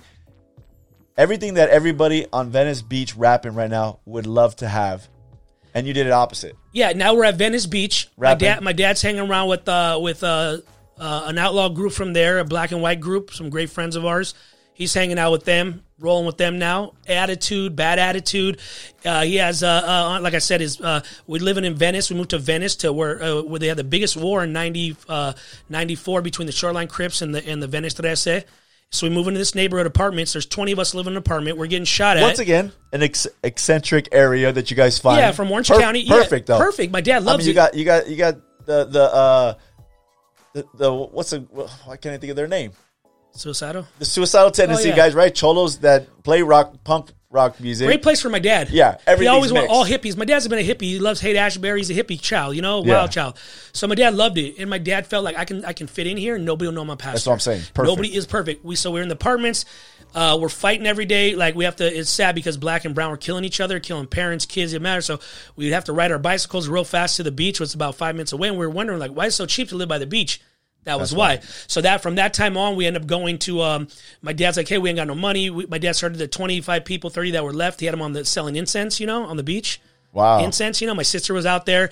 My mom was hustling, doing selling furniture on the beach, you know what I mean? Like you can rent out a place. Yeah. And then me and my brother rapped. My dad's like, you guys want to be rappers? MJ was like, he wanted to be a rapper. I didn't really care to be a rapper. And so MJ was really good. And at that time, he's like, he put us on the beach, said, hey, you want money? We go, hey, Dad, we want to buy this. I remember we had nice Christmases. Because you got to remember, first years of ministry, when back in the days, in the 80s, we had nothing. We were poor.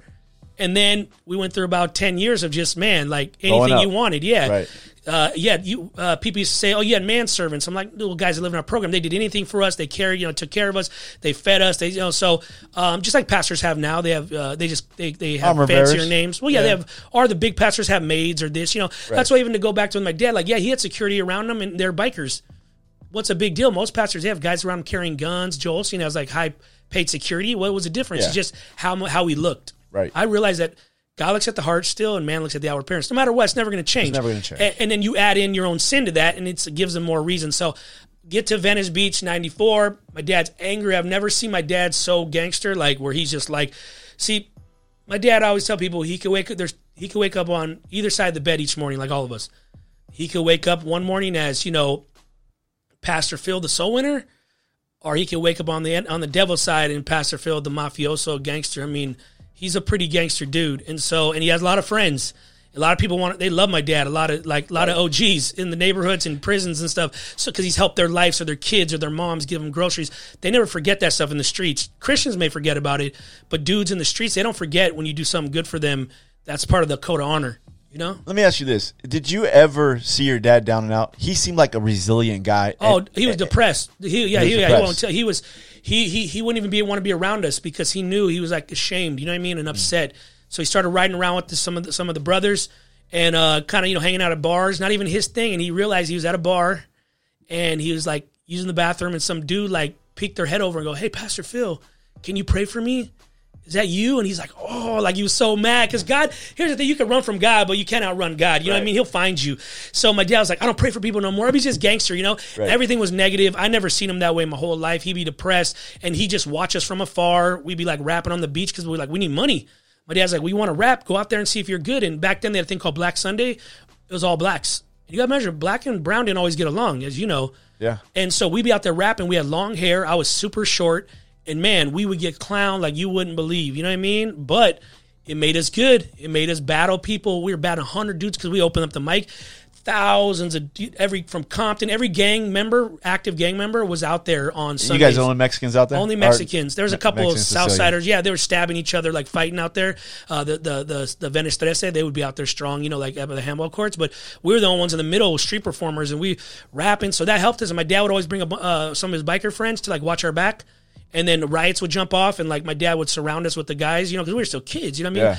Yeah. And from then it started getting more gangster and gangster. And my dad was becoming more gangster, you know what I mean? More he didn't want nothing to do with God at that time. So he went for a good little while there in Venice Beach, and then he met started meeting people, and so we started rapping out there. So we started meeting a guy named QD3. He produced Tupac. His dad is Quincy Jones. Yeah.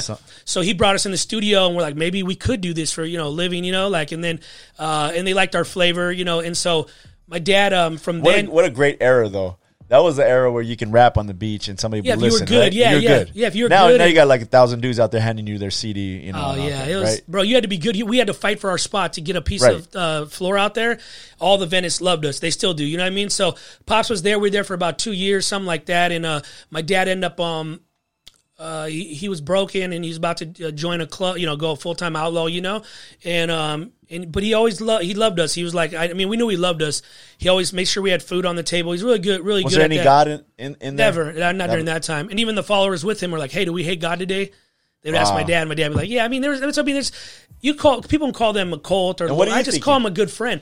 I'm just thinking, man, we went from like a beautiful situation to hell. Are you thinking like, where's God? Oh, I just thought maybe God hated us at that time. Like we you know, like we. My dad messed up. Yeah, my dad messed up, so we're all paying the price. Yeah, but we didn't know how he messed up because he never sat with us and told us, "Hey, son, I had an affair," or "Hey, son, I did this." So fast forward to like that, the guy named Tommy Barnett, the Dream Center, called him and said, "Hey, I'm about to start a church. My son, he's 19 years old. I don't want him there alone. He's a white boy. He's scared. He's from Arizona. Can you come in? I'll start a church there if you help my son." Because his son had a little thing going in like Echo Park area, Angelino Heights. Now the Dream Center is huge now. Yeah. So my dad got talked into about 60, 70 set-free people that he knew, even that's still in Anaheim, because he still had homes there, but it was all just falling off. The other place had changed their name. Like the people he left to start, they changed it to some other name. And then my dad ended up, well, he didn't even care at that time, but he was like, "Well, man, this is God giving me another chance, guys." And we were like, oh.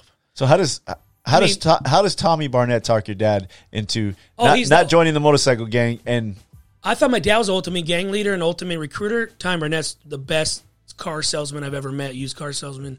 He had the in a good way. Well, I don't know. I mean, I wouldn't even say in a good way. I'll just say some dudes just got a good mouth. They can sell the gift of gab. That's why churches are packed, because a lot of times dudes are, you know, they got a good motivation speech, or they want to get, you know. So Tommy Barnett, I don't know Tommy like that. My dad knew him good. I wasn't like, we were turned off by then. But my dad's such a guy who wants to be on people's teams. He wants to play. He feels he's stronger with the team, right? So Tommy's mega. He has a mega church in Phoenix. So my dad's just excited that he even offered. He thought God would never use him again. So he doesn't really go the outlaw way. You know, he stops riding with the guys. He loves them, but he's like, I'm called to the ministry. Right. And then they bring him back to, we go to L.A., and we move into like the worst gang area, one of the worst gang areas, Angelino Heights, Echo Park area. This is like 96. So when you 95. tell people that you know everybody, We know everybody in Southern California. right? I mean, it's because you live. Yeah, and I don't you say it live, to be you prideful. I know you just Yeah, lived like- everywhere, and you met so many people. That's why when you asked me to be on the show, I was like, bro, like we only have 2 hours. I mean, it's a lot of history to cram into, because you got to remember, we had to go back to the basics, the beginning with build pops up- and gotta stuff. So put the foundation. so it makes sense. So you'll be like, when this happened? So 94, end of 94, 95, we moved to the LA area, and bro, from Orange County again, from Venice to LA. Venice was crazy, but this was even more crazier. Right. I never seen so many bald heads and cholos. Especially in that time. Yeah, and everybody, this was active. This was like Rampart Division, Right. Rafael Perez, all the movies you've seen made, all this. So we go there, and then my dad starts doing ministry there, and he brings in all the rock and roll music again, because his kid was there, and his kid's living in Bunker Hill, like a nice area of L.A. My dad moved right across the street from the church. First, they had a church building in the Angelino Heights area. That's right there by Dodger Stadium, Echo Park. Right. And then he told my dad, after, like, if we can get that going, the church there, then I'll buy the hospital. Like, should we buy the hospital? You know, that was right down the street. Massive. Yeah, the massive. I mean, dude, a lot of LA was right off the 101. a lot of LA was born there. You know what I mean? Yeah. Before the 80s. You know what I mean? So, so my dad was like, he's just a recruiter, and he was so happy that he got another chance at life. Like, this is his chance to be back on a team and to help. He thought it was going to be like. What are you thinking? I'm thinking, oh, this is probably going to go south real quick. But bro, I was tired of being poor. I mean, I was tired of like rapping for change on Venice Beach. Wow. I was tired of seeing my mom like have to like sell furniture. You know what I mean? And so my dad, he's a hustler. My dad's been knocked down a few times, but he's always gotten up. Right. Like, he don't stay there and cry. And so he went, and I learned a lot that from him in my older age, how to be. Where he went there, he got talked into another 60 people, ones who had homes in Orange County. People who still loved him. People loved him over the years. A lot of people had respect for him, but they just, right. a lot were hurt. So they all moved with us. And dude, he took over, like, the kid would preach, and my dad would do all the music and kind of like outreach pastor. And it went from 20 people to now his son and my dad doing church together is over a few hundred people. And then they grew out of that place, and my dad's just doing that. My dad, they had like a church with like kind of like a cement area. My dad built basketball courts. He built handball stuff there. He put weights there. And then I don't think a lot of people know about the Dream Center and your dad. Oh, no, they rewrite them out of the history book. Right. Yeah. But I mean, videos don't lie. Go on YouTube. Yeah. If you're watching, go on YouTube. I mean, that's all I always tell people. I don't have to talk. Just go. If you want to get into it, see the. And remember, one day they'll talk about it. You know, you got to remember the guy Tommy and his son have to take the credit. I mean, imagine putting Brown, you know, pretty much almost a black, you know, dark guy like my dad, giving him the credit. Wild man, Dennis Rodman. They don't give Dennis Rodman much love, but Jordan does. The leader, the real guys who know, they'll say, hey, Jordan was the greatest rebounder that ever, Rodman was the greatest rebounder. He didn't get along with everybody. He was wild hair, wild tattoos. He went against the grain, but you needed him to win championships. Right. So that's the same in church world. They needed my dad. They need my family to deal with the dirty people, right? They need us. We're the guys. If anybody needs us to help the sick and lost, like people always call us when they need security. Some sort of connection. Yeah, they need us when, like, you know, some of their kids being threatened by a gang or something. But they never call us just to be like, hey, bro, come to our house and, like, you know, have a barbecue. Let me give you some money for what you've done for it. No, it ain't that. It wasn't ever that deal. My dad, so we went there with my dad. He knew how to get people. My dad, it isn't like that now these days. You can't really do what you did back then. But in 96, he knew how to get people in. And in 96, you had to get people the old-fashioned way. Yeah. So he put relationships. Imagine that. There's no internet or nothing. So he had to shake people's hands and hug them. So he got all the gang members from Angelino Heights to start hanging out. And they all started coming to church, that neighborhood. Started leading them to the Lord. You know how it goes. And started getting some of their leaders saved. They started bringing their youngsters. Then remember with them, their families come. Because see, you don't move into neighborhoods in L.A., gang neighborhoods, and just start a church. So the Tommy Barnett's son didn't know those politics. They were shooting people right in front of the doorstep of the church. I mean, dudes were murdered on that front porch before we got there. These white dudes are probably freaking out. Oh yeah, they're running back to Phoenix. They brought up people from there to work there. They were scared. They're breaking in their cars. They didn't get a pass until we got there.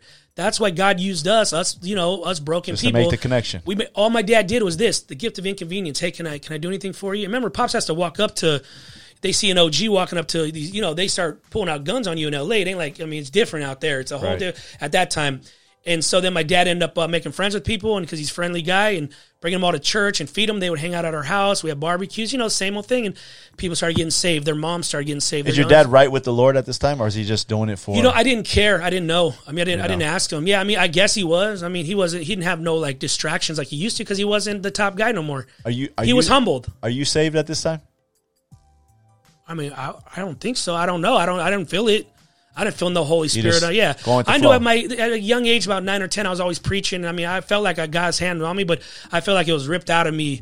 Anything like that, you know what I mean? Because I was just, now my dad would be doing church in L.A. We were just wanting to be like the dudes from the neighborhood. We dressed like them.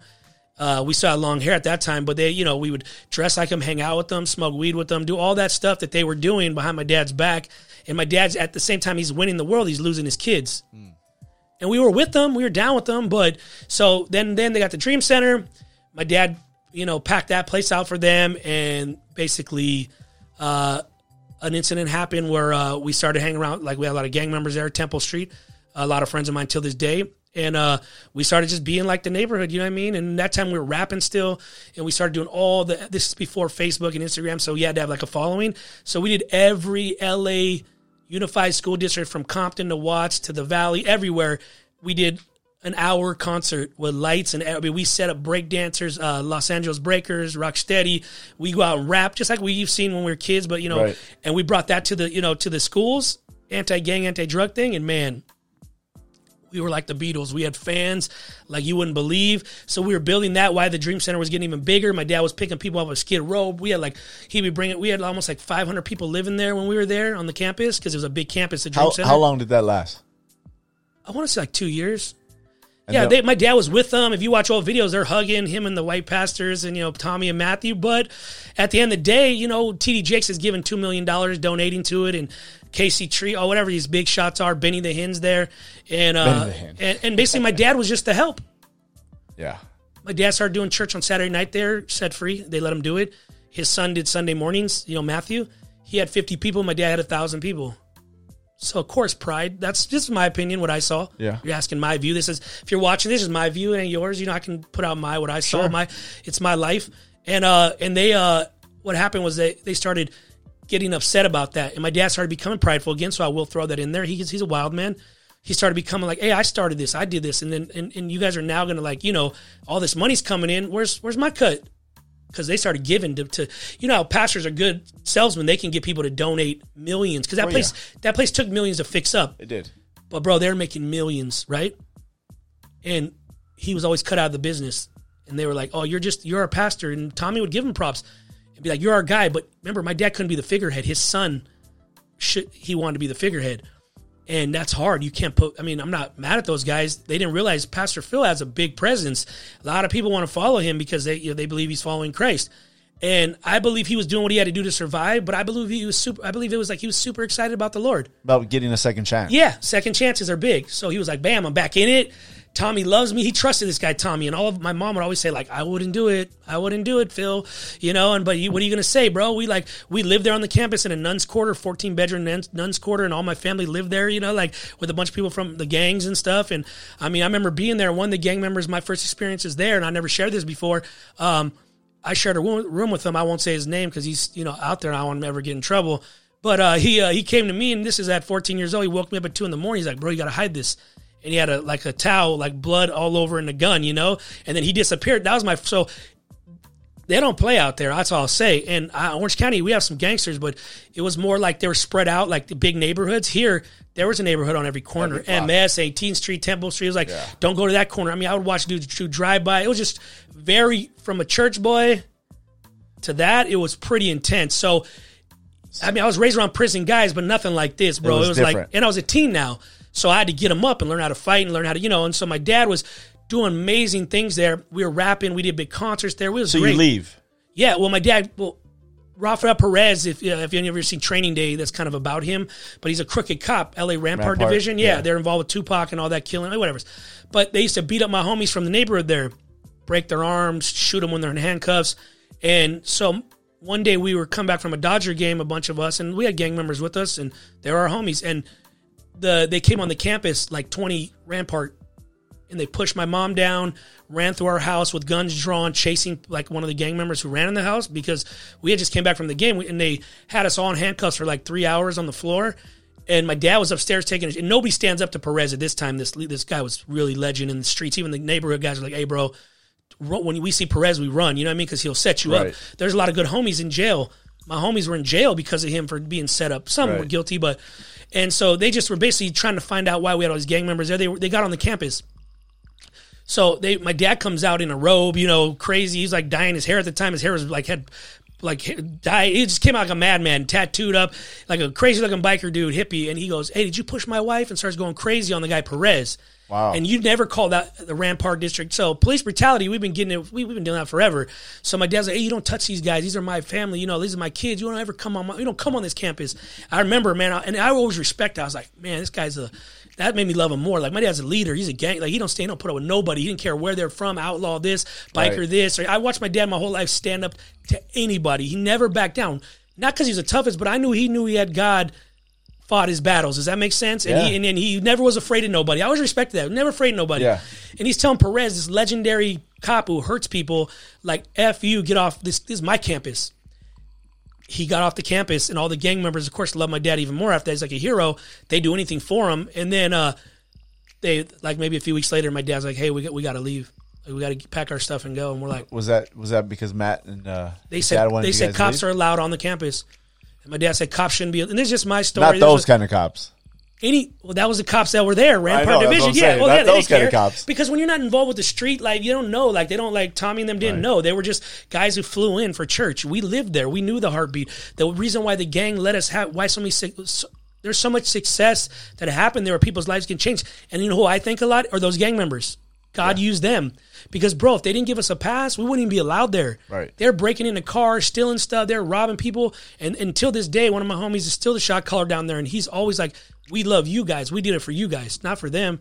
We don't even talk to those guys no more. I mean, in the neighborhood around there is worse than ever. I mean, it's like, it's on and cracking. You know what I mean? It's bad. So it may be there are 4 walls at the places, all, So long story short, we just always love the broken. We hang with them. That's what it was. God loved the sinners. We hang with them. So where do you go from there? Well, we had nowhere to go. Again, my dad didn't make much money there. He wasn't like a baller. I think they gave him a few bucks to like be quiet and leave.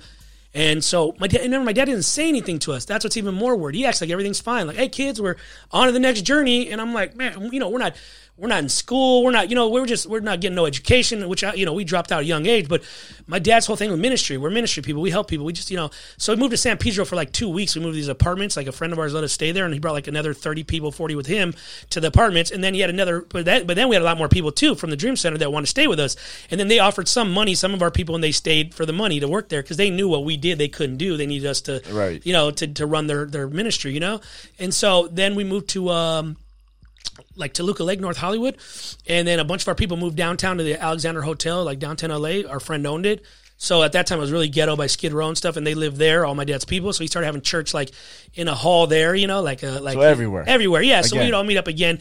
And then we started getting real serious into music, and we had this huge following from all the high schools and junior highs would buy our records, right? And we were making like just cover songs by then. This is the old days where you had to go put in work. Oh, yeah, we had a big following. And then so Rick Rubin, legendary producer, came out to the show and with his people. He was part of Def America. They had a record label at that time under Def Jam, and he wanted to sign us. So he was about to sign us to a record deal.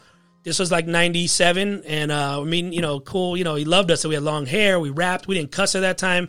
So he's like, man, these guys are dope. You know what I mean? He had an idea for us, right? Like to be like this next, big thing. He had just did the Chili Peppers and stuff at that time. So, we were living in like North. So we got involved with the music business a lot.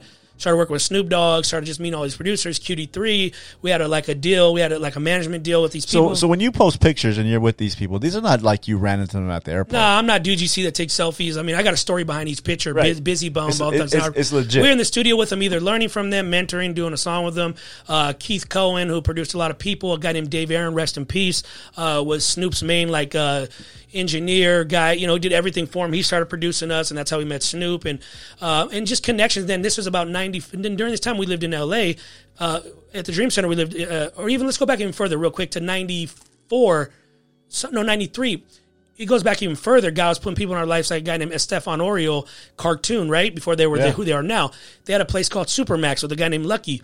And I was telling you a little bit about it. Like, this place was on Melrose Boulevard. My dad, when our church was big, bought a place on Melrose Boulevard just because he liked Melrose. And he set up his own personal closet in there, like leathers and this and bikes. And it didn't make no money, but he just did it. He just had a lot of money and did it.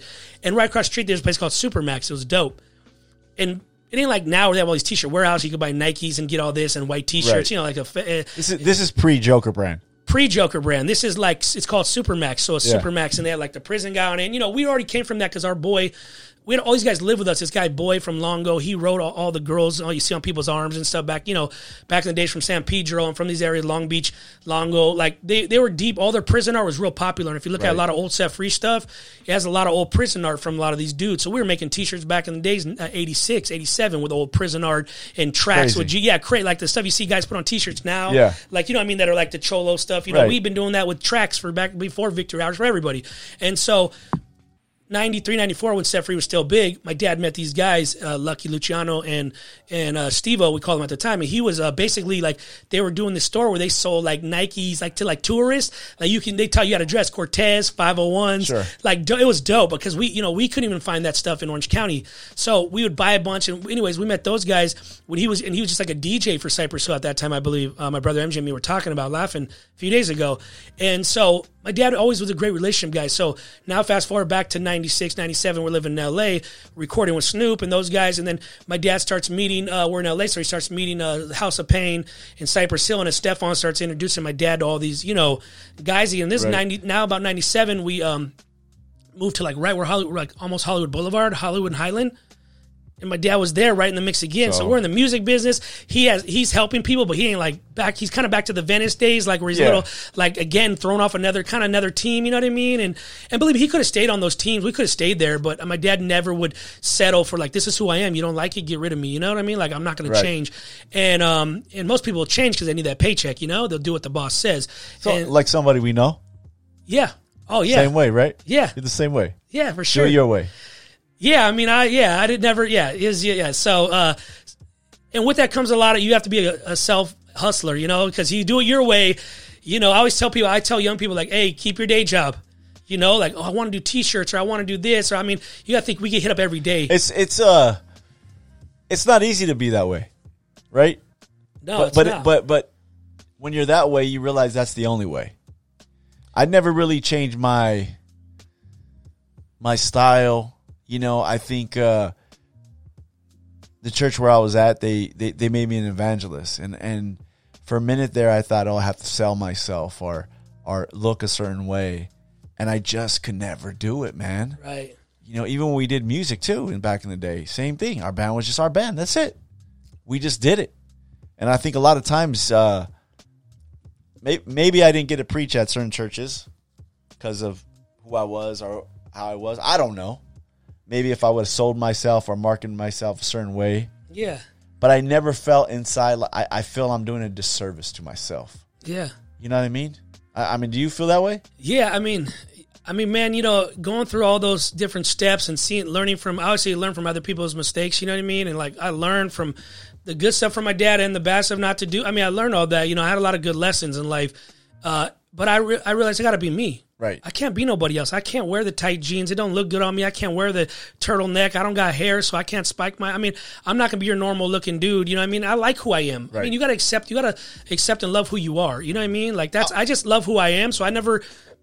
Excuse me, pops never followed the trend. So you learn from your examples.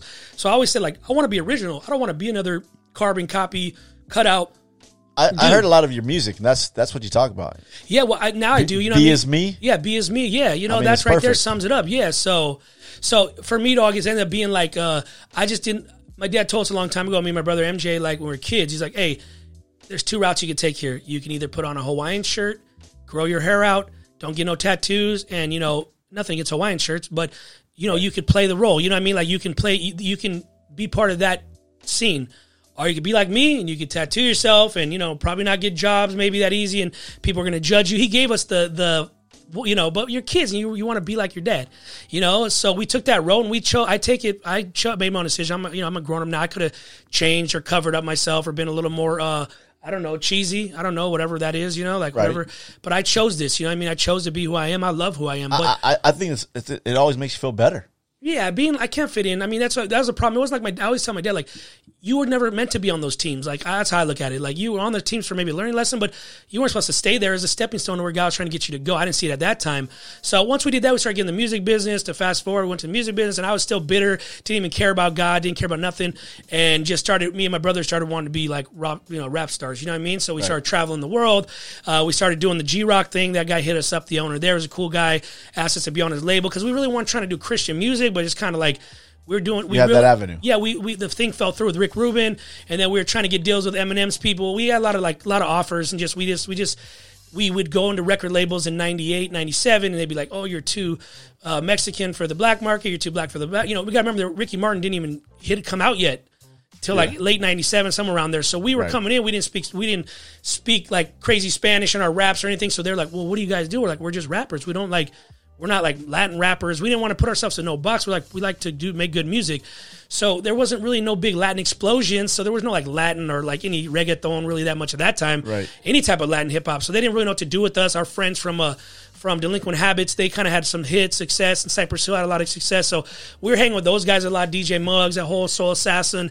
They took us in and embraced us. They sponsored us on the road, like Joker brand and all that stuff. It's just crazy, your story, man. Yeah, we were there, and they're like warehouses, bro. Like we were there. So we know also when you see it now. I mean, I think sometimes people think you're lying or something. But the travels through I mean, really, that's why we don't say it. That's why I don't say it much. I don't go on through really podcasts. Your dad, right? Oh, yeah. I mean, the travels and the highs and the lows of going and just being around your dad. Yes. Gave you a lot of opportunity. He has that guy had the magic for a lot of stuff. Yeah, he's the guy who first would go up. He would roll up on the hardcore rappers like Snoop Dogg and scare them. You know what I mean, dog? Yeah. Like, hey, what's up, Snoop Dogg? Like, well, he's the guy. He's a relationship guy. He's the guy that people seem like, man, he's the OG. My dad was never there. I watch guys from House of Pain or Cypress, Sin Dog, a good friend of ours from Cypress Hill. he would just come and sit with my dad, for help. Like, I love you. Like, he just want to be around my dad. Ives from Delinquent Habits. These guys all love my dad. Anywhere we go, they knew us more than my dad, a lot of them. But we, Psycho Realm, Sig Jack, and they're all my brother's good friend. Like, they just became the connection. They saw that we show up to their shows. We The supported them. authenticity Yeah.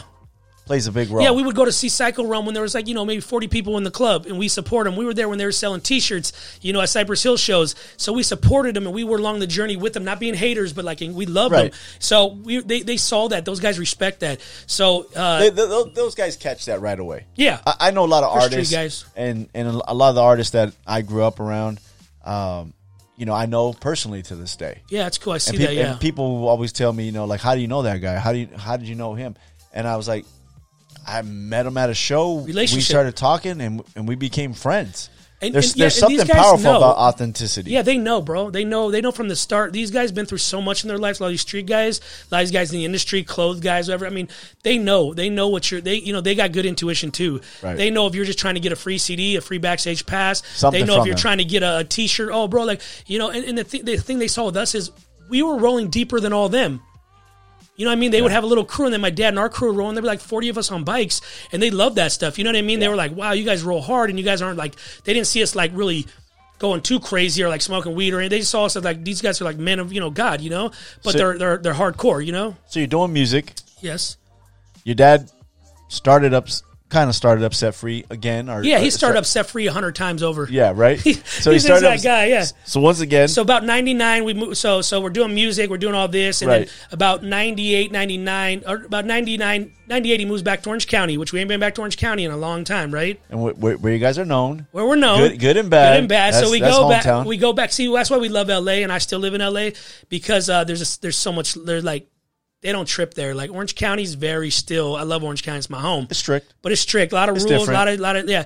And so I mean, there's you probably could get away with something in Santa Ana, but yeah. everywhere else you're I not love going Santa Ana. to. Shout out to Santa Ana, my boys over there, Tafua. So yeah, we went back, and my dad started another church there. And within maybe 2 or 3 years, he Okay. added 500 members. Let's. I mean, the guy could build. You know Right. what I mean? He He's can done build it. and destroy. He's working on a book called, not to keep on talking about Pops, but he's a big part of my story. You know what I mean? Yeah. Big time. He's very big at building, because we rolled together for a long time. We still do.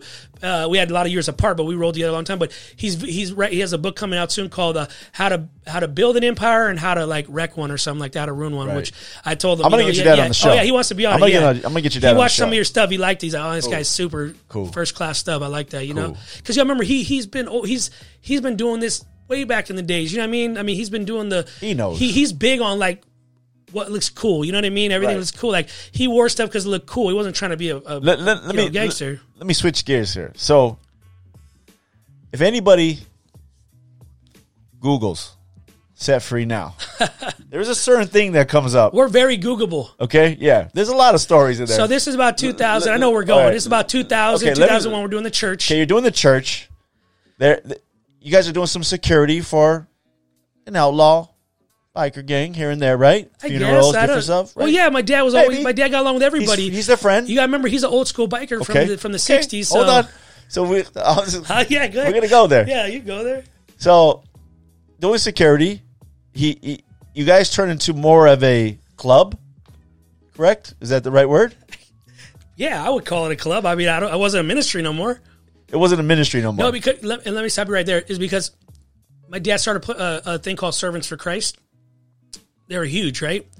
And a lot of those guys, when we were young growing up, I saw a lot of them run away when there was some type of drama, right? My Okay. dad always defended people. A lot of people he defended. People don't know that. It wasn't like it was all his drama. He defended guys in our club that were, part of Servants for Christ, that Right. whether they stole from an outlaw or they did something bad where they got himself in a jam and they owed money to them. And my dad would step in like, you're not going to touch my guys.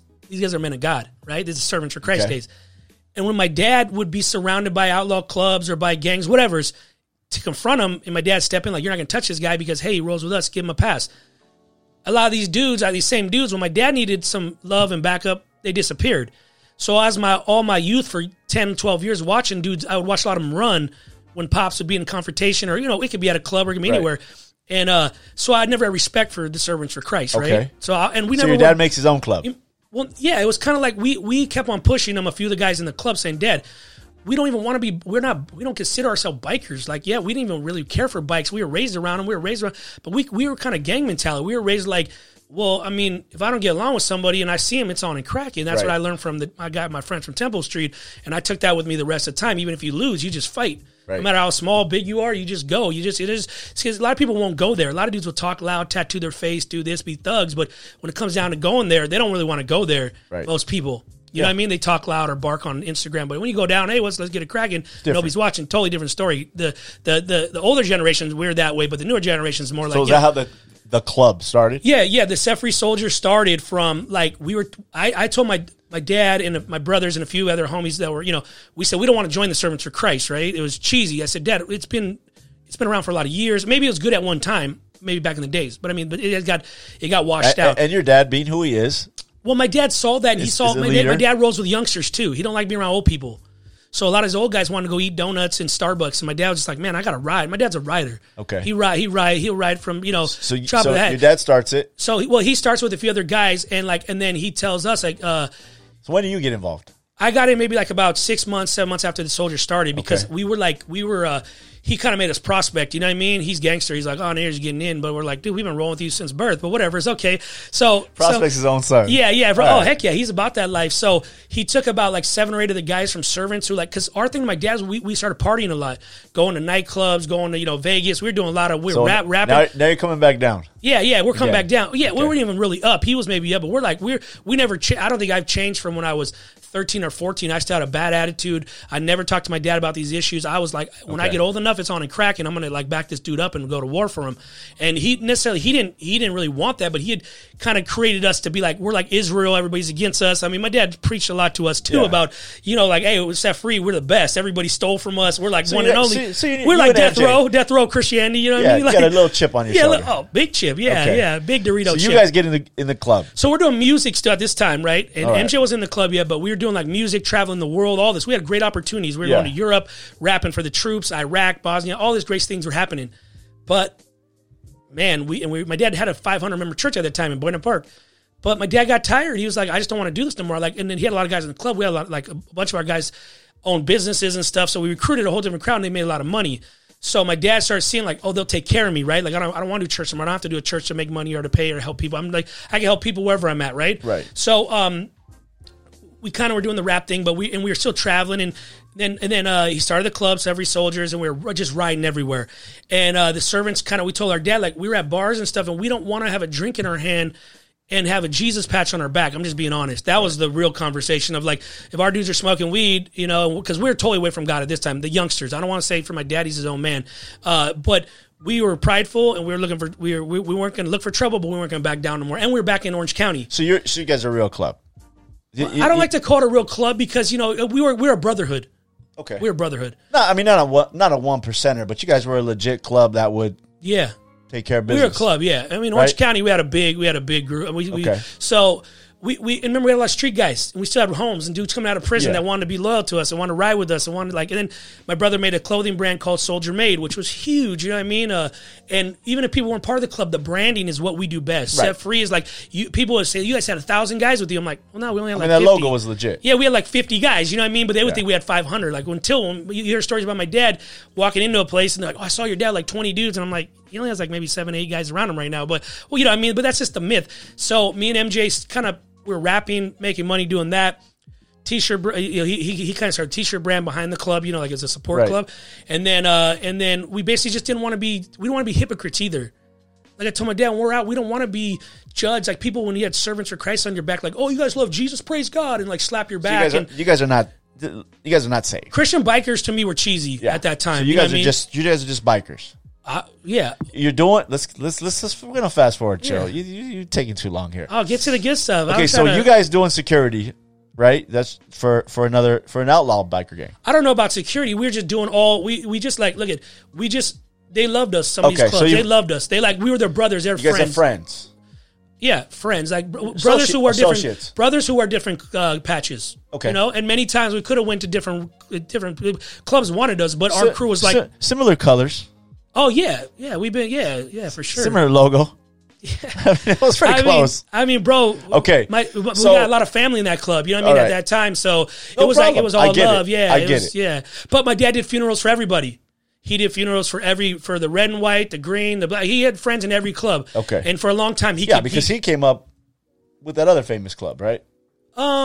I mean, he knew those guys. Early he on. knew a lot of guys from but Okay. he knows a lot of guys. The green, they were like family. I mean, at one time, I mean, a lot of those guys. I mean, we had all different types would come to Set Free. It was neutral ground. So now it's a biker club, gang, whatever you want to call it, right? Gang, you could call whatever. I called it gang at the time. You know, You guys get a little run in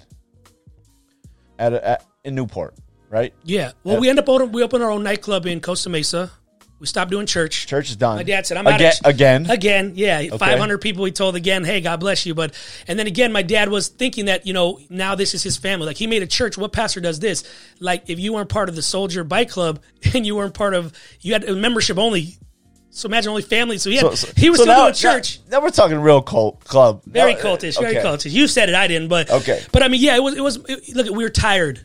We were tired of people talking bad about us. We were tired of At being this used. point, you really have a chip. At Yeah, this point, it's past Tupac. It's a whole bag attitude. of chips. It's just- gangster stuff. It's just like okay, this is the life we're gonna live. Orange County. If you lived in Orange County at that time, for a good few years, from about 2001 to 2000 until we got busted, it was Now. All right, on and cracking. let's talk about the busted. Because I got some other stuff I want to Okay. get to.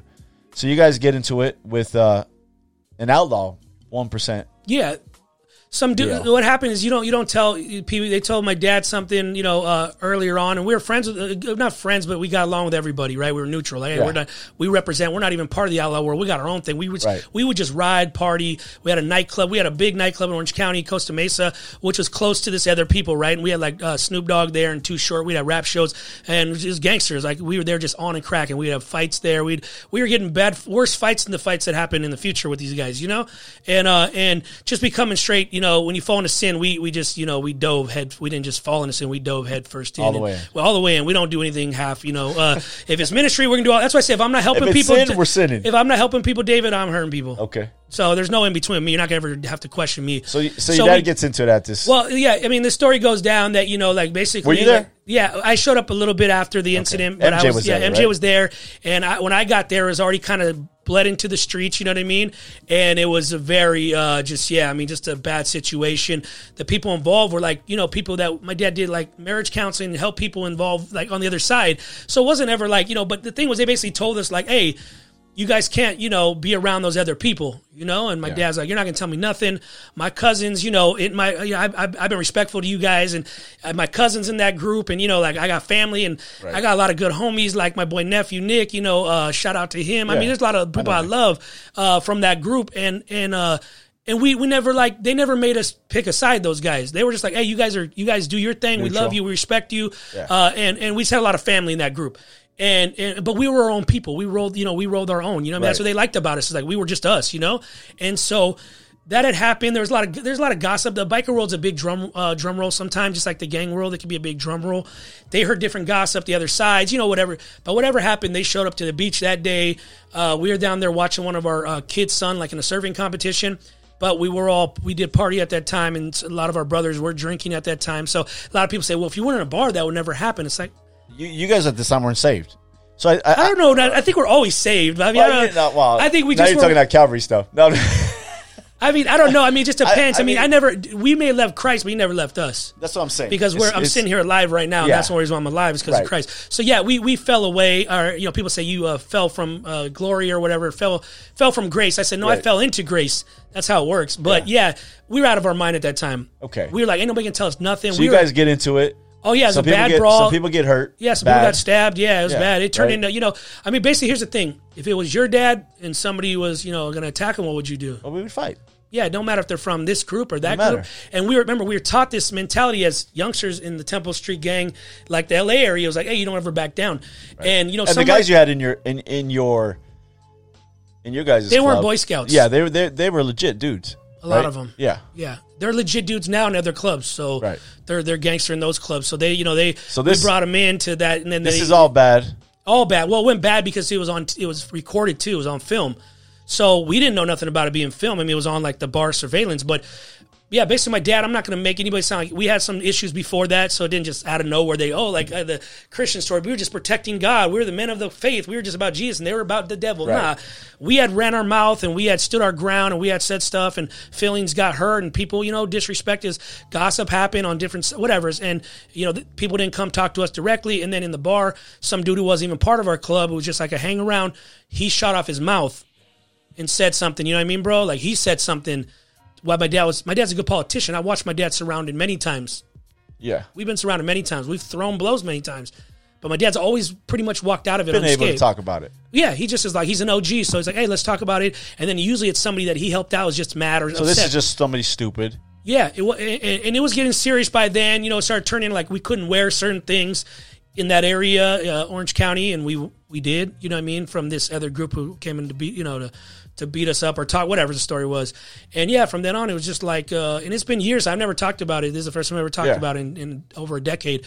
So, and it's all done and good now. But yeah, pretty much it was, this dude said something, the dude threw a punch, and my brother-in-law, Turtle, my wife's husband, threw a right cross, knocked somebody out, and then it was on. The whole bar went crazy. They always say we had, they say on video, he has like 20 guys in there. I'm like, dude, and they had like 7, right? I'm like, yeah, but the reality is like a lot of our dudes in the bar, if you watch it, there's video on YouTube and stuff. They're not like, we didn't release that. The cops did, so we fought more during the case. They wanted us to like, hurt each other, like to stir up more strife. But they basically like a lot of the homies weren't even like throwing blows. They were just like back in, and I was like, dude, this is us. Imagine if it was another club, it would have been over. It would have been bad. Yeah, we had a little bit of like Jesus in us. We're like, and luckily the thing is, my little brother and me were outside, and my dad's always grateful for that because he knows we were out of my little brother's pretty gangster. MJ's a cool, real mellow dude. MJ just kind of try to like hold on to somebody that got knocked out so he didn't get knocked out again, in the bar. But if it was us, probably it would have been, me and my little brother had a lot of issues, anger issues, and it would have been, I'd probably still be in jail or dead. So I'm grateful, that God spared me. But as people are dragging people out of the bar and we're scrapping out, and people were in front, it was like, bro, it was mayhem. And why would we pick the biggest club, one of the biggest clubs in America, to start a war with? That's all I'm saying. It was not like, it wasn't like that, you know what I mean? You guys were on the defense. I mean, you can watch the video. I mean, I just go off of that. I mean, there's no reason for you guys to go on the fence. Here's the thing: you're not. I don't care where you're from or what. We were raised with respect. So here saying all that don't really work with us. We were like, hey, if you got facts or whatever, or we could be gentlemen and get down in the alley one-on-one. It was never like we were that type of guy. Like even the biker world is code. But, stuff changes in life and things change. People say this or say that, and, it ends up being gossip. It could have been worked out. Like, I always thought, like, if that dude wouldn't have shot off his mouth, one of our guys to them, maybe it would never happen. Right. But it had to happen in order for us, God, to humble us and get us to where we're at now. And it's not a great way, but God used big things to get our attention. And then from then on. And that was pretty big, right? Because there was, didn't the feds get involved in that whole situation? We had the biggest raid in Orange County history till this day.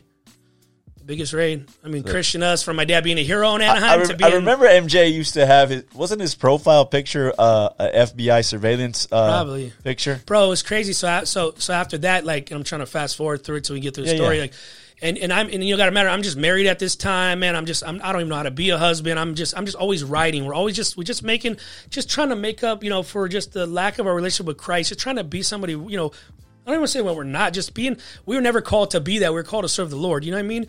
Called to help people, and we crossed the line. You know what I mean? We just fell. Right. We went to the other side. You can help these people. You got to be careful. This is pretty crazy. We had an A&E show too. That's what's crazy. People don't realize we had a lot of money about to sign with it. We had our manager was Dog the Bounty Hunter's manager. A&E just offered us a huge deal, and they already did. They did one episode where it was called Saint or Sinner. Bro, this is before Sons of Anarchy. Our bikes looked, they bid us. They bid a lot of people, different clubs. But we had like the nicest bikes, the fastest nightclubs. We had stuff cracking. And they filmed our lives, how we saw drug detox and help people. But we were on the streets like, we were just not, party. Yeah, just kind of like this is who we are. You don't like it? Don't matter. We're done pleasing the church. We're done going by your politics. You guys eat your own. We were our own, so yeah. That's where it ended up being where you take Jesus out of the equation. Take your eyes off of Jesus, and man, I don't care how tough you are, how he gonna bring you to your knees. And we didn't think it was gonna be anything like this. Just so you know, David, we never woke up that morning thinking like, if you could have told me this was gonna happen, this whole situation, I would have never thought it. I mean, we never would have. It's a crazy story. I mean, it's a crazy. It's a movie worthy. There was some, definitely. And then some indictments. and then to know this, that's what's crazy is, see, we didn't know it was going to be this big, right? So we end up. What's even crazier is we had all these. My dad still lives at the same place, but we had 4 or 5 homes on that street. We had a compound. All bikes were parked out like a clubhouse. You know what I mean? My dad was very easy to find. He never ran. He's always like, "This is where I am." You know, and when that happened, a lot of our brothers. We had a meeting, and a lot of brothers quit. My dad was like, "I'm sorry for bringing you guys into this thing, but they're gonna strike back. It's not gonna be over. You know, this is ongoing right. now." You're like, all right. And a bunch of us were like, "Yeah, like that's what this is." You know what I mean? This is it. Oh, like this is you're born for the day of adversity. You can die for your brother. That was our scripture, right? Which is crazy, but I mean, ours was like, this is war. We're doing this for God. You know, we mixed Jesus with that because people die for a patch, right? Yeah, that's big. Our neighborhood, our street corner. Ours is like, nah, we're bigger. We're down. We get heaven.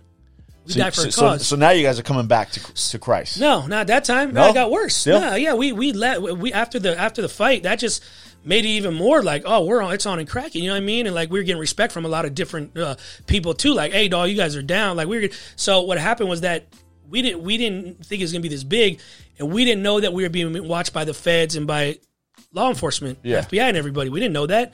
We just were living our lives, partying, riding. But once that happened, we knew our lives changed that day after that fight. Like we knew, and I knew in my dad's eyes that guy, my dad knows. Cross the line. Yeah. More than any other time. We've been in some crazy situations with neighborhoods and stuff, and we've been in some stuff where we've been like, but you scrap and you're done with it's over. But this we knew because someone had got stabbed, you know what I mean, that it was probably going to be, and that one of our guys did the stabbing. You know, not like we told the guy do it, but it's, you got guys who are gangsters and come from that lifestyle, that's what they know, you know what I mean? And so yeah, we end up, and what people don't realize is we had a house on the beach there where the thing was, so we partied there, so it wasn't like we just went to there to find trouble, just so it make it clear. But we end up 2 weeks after that, we were in the biggest raid in Orange County history, you know what I mean? And we didn't realize, we would always party out front of our house and be out, like we had big barbecues. We were kind of on the down low. Now we told everybody, hey, it's like code, whatever. We got to stay on the down low. My dad said, anybody wants to leave now, and we had maybe about 60 guys in our club in Orange County, pretty strong. And then we had a bunch in the Inland Empire, right. So we had maybe about 100 guys there. Over 100 guys. We weren't super massive group. We were small, which made us even crazier. We were small and tough. You know what I mean? It was like, a lot of dudes act tough. Maybe they have hundreds of numbers. We didn't have that. We had a small group, and everybody knew where we were at. We were easy to find. And but a lot of guys quit that day. They're like, I didn't sign up for this, bro. I signed up for church, or I signed up for Jesus. You know what I mean? And which is understandable, man. I mean, you're going up against the biggest crew. But my brother-in-law stood up that day and he goes, hey, part of my friends, if you're watching, hey, you pussies, get out of here. And you don't want to roll with Pastor Phil. Like, this guy saved your life. Like, he started, like, laying into him. Like, oh, man. I mean, he's giving a guilt trip. And then due to, like, we're, really tough guys, too. Right. We're like, bro, this is the end. I got to go. So we had about maybe 40 guys left. And we were like, hey, it's on and cracking, whatever. And then a few other people reached out to us. And you got to remember, my dad's real close with some of the, rest in peace, some of the big dudes from Orange County. You know what I mean? He always had people who loved him. And my dad could have pressed a button at times, too. You don't realize Pops is well connected. He never used any of those connections. He was like, I brought you guys to Lion Dens. I'm going to get you out of here. He turned back to Jesus real fast. He turned back to Christ. Okay. Yeah. He knew that, hey, I know we have to, this is bad. This is bad news. How did you guys squash that beef? Or was it ever squashed? I don't think it's ever squashed. I think the players involved are no longer part of that club. Yeah. Some of them, and I don't want to speak on them, but that's, it's one of those things. Here's the thing. It's never passed. It just is what it is. It's like we've seen them on site, and it's we're different people now. You know what I mean? We don't bang that no more. I don't bang that no more. That's not my hood. But remember, I took that was like that soldier thing was everything I loved. You know what I mean? Like, I learned the gang mentality from my homies in Temple Street, and I took that into the future, not taking the good things of Jesus stuff. I learned outreach. It was more like we were like, this is our time. We were church kids. We wanted to now rebel, and we wanted to be, so we ran with that. A lot of our brothers and friends came in it. My brother MJ joined it later on, the soldier. And so what happened was that we were tripping out. We're out front, and we seen like a undercover car smash into a car in front of them. And while they smashing, they're staring at us. They're taking pictures. And right then we knew, because cops would always roll by and they flip us off. We flip them off. We throw bottles at them. You know what I mean? And by that time we're locked and loaded. We got rifles, on the roof and ammunition. We're ready. This is crazy to me. Because we were going to, we were threatened to be firebombed. This is MySpace days, so we get threatened online. Whatever the story, it was some crazy threats. And then, it's kind of like on site. You know what I mean? I get it. You know what I mean? It was bad. Something bad happened, Yeah. And we're Christian guys, wasn't supposed to go down that way. Is your other club friends stepping up with you guys, or are they kind of plead just the fifth on that one? Okay. I gotta protect. I got you. It was. I got you. Here's the thing. It was like, it was a crazy situation. It could have got even worse, and a lot of us were like, hey, let's go to some of my brothers. I was like, I'm gonna go to that side. You know what I mean? Because they got massive numbers. So I'm gonna roll with them, and we're gonna be all right. He's telling my dad, we're just gonna click up with these guys. And my dad was like, no, we're about Jesus, man. We got to get back to our first love. We fell off. It's my fault. And he was just like preaching to us, and the youngsters weren't hearing that. They were like, nah, you ain't gonna tell us nothing, Chief. Like, it's over. I remember a situation happened after the fight where certain individuals from the other side came close to our house, like they came, like, pulled up, and like we're out there, like, it was about to crack it again, and they were like, and I remember I was so out of my mind and so in sin and so like I got to get my dad out of the house. He was at my same house. I got him out of my house because they were coming, like, probably do something dirty, Yeah. before I even got my own wife and kid. Wow. Because my loyalty was to that man. Because when I was a little kid, remember, 93, I heard kid, ain't nobody ever disrespect my dad. I was like, you love your father. I don't care what anybody says. I don't regret it. Yeah, till the end. Like, we're going to die together, me and him. And I remember that my wife looked at me like, how can you protect him? I mean, I had guys on the door watching her, with guns and stuff. But from then on, we were strapped up every night. We worked shifts, and my dad was, like, partying at the time, kind of like doing his thing. And him and my mom. It's just crazy that it's him and my mom would be at clubs, and they'd be like, it's the club, biker club. It's Jesus. It's partying. We were pulling from different It's angles, just yeah. like- And then conviction. When you're in conviction, you're a believer. It's even crazy. worse. It's even worse. See, I was convicted, so I felt even more bad. Does that make sense? I felt more worse. So I was like, I'm living miserable. Because every now and then it gets popped in your head. Yeah, like, and you're. what are you doing? Yeah, what are you doing? And once you're deep into sin, bro, you're so in, you feel no way out. And then like, so then my dad would start, he would go out, like, they told, like pretty much I had to hit out on my dad, some people, and basically my dad was like, oh, you can tell I'm going wherever I want still. So my dad was saved, but he's still prideful and still going, and him and my mom would go out to places. So we worked 24-hour shifts, kind of like wherever he went. I had guys in the parking lot, and our club was like, we were tired. Our guys had jobs and stuff, but they were like working. My dad wouldn't go home and just stay at home. He's like, nah, ain't nobody can make me. I ain't afraid to know it. So he's still being prideful. And they're putting like addresses on like MySpace blogs where to find them at, to have dudes, like young guys, hit them, And so we'd be out there with guns strapped, never, I was like, how do we get this far? That's why I used to tell myself. And then, like, I couldn't protect my wife and my precious things. I was Y'all like, were at the Dream Center living in the nuns' quarters. Now you're but you got to remember, looking out for. But you in nuns' quarter, you couldn't. But here's even in nuns' quarter, we couldn't even sit in the living room. I know, but I'm just you saying. Get shot at. I know what I'm saying. That's a difference. Oh yeah, now the enemy's us. Yeah, like now we're the ones being prayed. Yeah, and here's the thing, and you got to understand, we had lost the church. We weren't church boys no more. Oh, it was. Remember, we were about that life too. So it was like, that was the thing. It was like, when you mix that too, it's not good. So it's way extreme. Yeah, way extreme. We went from extreme. So we went there, and then 2 weeks. What happens is this happens next. So we're all locked and loaded. We got guys living at my dad's. We got guys staying up 24/7. It's on and cracking. We're watching for them, watching for us. And one morning, it was August, I believe 8th, I think, 2000 and I want to say 8 somewhere. Yeah, I don't know exact details of it's been a while now, a long time since God brought us out of that. But all I remember is flash grab. I lived in the front house. And I had a few of my hitters that like lived there, and they were on the couch and stuff, with locked and loaded. They had fell asleep. Like the scripture, about when Jesus went to pray. My dad lived in like a guest house in my back house. So they weren't your Peters. No, they were in the best. Oh no, we had a few Peters before that though. Okay. And kissed us, and they went to the other. A few of our Peters are the ones who stirred up a lot of this drama. Just so you know, Okay. Gossip. That's how it works. Usually grown Peter- men, yeah. So we weren't tripping, but my dad lived in my back house with my mom, right, and then my wife, my daughter, my stepsons. They're like 12. 11 at that time, and then a few other, and then my brother MJ lived next door with his family, and then we had a bunch of our guys from the club on down the street and one across. So all I knew is I heard an explosion at like 5 a.m., which they don't do. That's against the law to do a raid before like 6 a.m. or something. I don't know if you ever know much of the law. Yeah, I know now, but you're not supposed to do it before. Like, I mean, there's a certain time, and this ain't like where they bang down your door and run in. They were so afraid to even come in. Law enforcement, over 145 law enforcement from Santa Ana SWAT team, FBI, ATF. What are they looking for, Joe?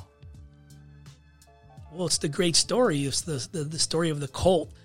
gang, Christian, Okay, turned so- bad. so they're are looking we- for drugs, are they- prostitutes. If I told you what they look for, you'd be like, they took my wife's clothes because they said my brother This is MJ like and a David Rock- Koresh, Yeah, my wife's. They said that ATF because they had fancy clothes like Prada and all whatever, Gucci. Like they said my wife and my little brother Rock and MJ's wife, because we all had wives they said like they took all their clothes, like their jeans, like their True Religion jeans. They said it was all like prostitution money. Like our girls were prostitutes because our wives are very pretty or whatever. I mean, they're working the streets for us, and that's the. And then they dug up. I mean, dude, they dug up holes in our yards.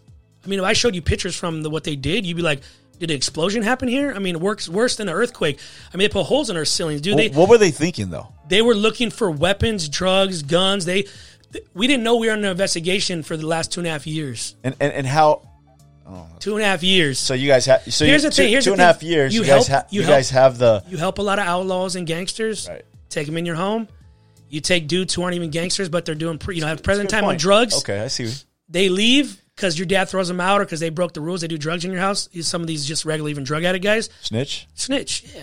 They get time. Make up story? Yeah, make up story. Hey, I can tell you about Pastor Phil, what he's doing. You know what I mean? You got this going on, this going on. Yeah, remember, a lot of dudes that are street guys, there's a lot of tough dudes that keep this code, but then you got a lot of new guys that are like, they're just trying not to get violated. So they're like, let me tell you about Pastor Phil. I was there, and they do drugs, and they smoke. They don't want to go to jail. They got money, yeah. So when they were questioning us, and I always wondered about that because I knew they did the raid, and I heard about that, and I knew, and I would trip out on MJ's profile picture with the I don't know how he got that picture, but it was like a picture of like a far lens or whatever. Well, they give you all, like, here's the thing, what happens with how it works, and this is all new to us because we never seen it like this before. I mean, people we've had raids before, like probation raids, where they have to knock on the door, and like, 'cause we have people living in probation, but nothing like this. This was like, I mean, I thought it was the end times. Like, So first I thought it was the other team. Yeah. Because I heard explosion, right? They hit our house pretty hard because we had Anaheim PD, and they hate us the most. They hate us the most at the time.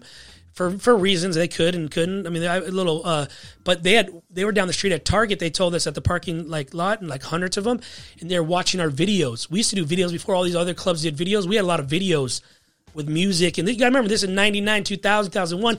We were doing music videos. I mean, not all biker groups do it, but back in the days, you weren't allowed to do it or whatever the story was. But we were putting hip hop songs with us writing our own music, and so they watched all these videos getting amped up. Right, to see like this is a cult, like these guys got weapons. It's packed because remember they haven't liked my dad in Orange County, the city of Orange County, for a lot of years.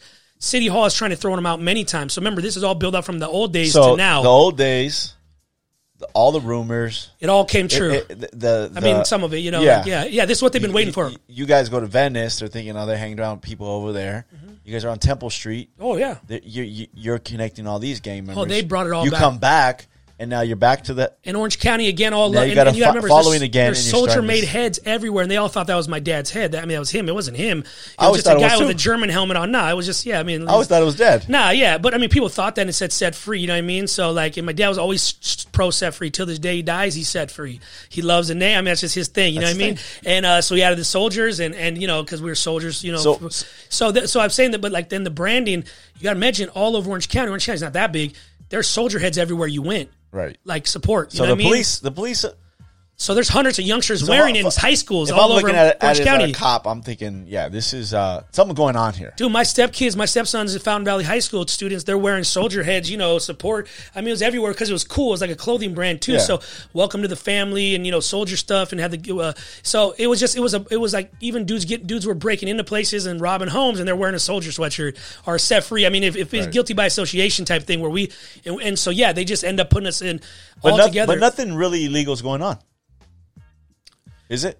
No, I mean you got dudes on the side maybe selling some weed or something, but nothing like not on that level. Nah, it's not like a regular club, bro. Here's the thing: club. if they could have got, they could have got that stuff. They would have got it. You know what I mean? They got a lot of guns because you got to understand. Like I had guns, and then and didn't have a lot. We had a couple on the compound, but my dad was always. If anybody knew my dad, he was against don't carry guns, don't carry knives because you end up using them. Yeah. See if you know Pops, he was never for that. He would always tell us, don't once you get your hands blood on them, it's over. You're going to taste the blood. So he was a big advocate, but he also, he didn't stop it. And he liked the protection. He was that prideful guy. Did anybody do time for that? Yeah, my brother-in-law did 2.5 years. Here's the thing. The worst is this. So we get, but the flashlight grenades come through the door. I thought it was the other team first. So I run out with the strap and I'm like, oh man, like I'm looking, I look down the hallway and it's filled with smoke. I'm like, what the heck? Like, this is, like, and then I look, and I'm keeping my wife and kids in the room, and all you hear is explosions like a freaking, like, 4th of July, right? And I'm looking, dude, and I look down the hall, and I see one of my guys, he's laid out, and he looks like he's been shot. He's like, oh, and this is a big dude. His name was Gabe. And literally, like, basically they shot him with a rubber bullet, right? Thank God it was a rubber bullet, not a real gun, but that's still, because he ran out to fight. Like, he just woke up out of his sleep and ran out and started throwing karate kicks, right? Right. And they shot him out of the air. And then I look, and I see a tank on the front yard. So you already know. So then I said, this is the end times. I thought Christians are being, this is out of my mind. The end times, man. See? Yeah, this is how out of my mind. Kevin talking about the end times, man. Let's talk about that later. Look at that. So I was out of my mind thinking, bro, like, this is it. Like, this is what we're born for. This is the day. Like, like, get your straps. And I realized it was, and then I hear a loudspeaker. This is the Anaheim PD. Come out. Imagine like the biggest sound system you ever heard. It's such a trip that you're so ingrained in the church. That's all you ever known. They throw a raid on your house, and you're just thinking, yeah, this is the end time. Yeah, that's it. You know what I mean? You justify your sin. Christians justify their sin. Yeah, you want to make it like, no, this probably isn't reaping the repercussions of what happened. And we didn't know we were being investigated for 2.5 years. So I look out the window, right? Because I had a window that kind of looked to the other side of the street, and I see MJ's house. Like, I see a big, I can see it's like a rock throw away. It's like a big speaker in the street saying, this is Anaheim, please come out with your hands. Aguilars, they're just saying, Aguilars, come out with your hands up. And when they're saying Aguilars, you're like, dude, that's crazy. And they're like, Phil Aguilar, come out with your hands up. And I'm like, this dude, the whole neighborhood can hear it.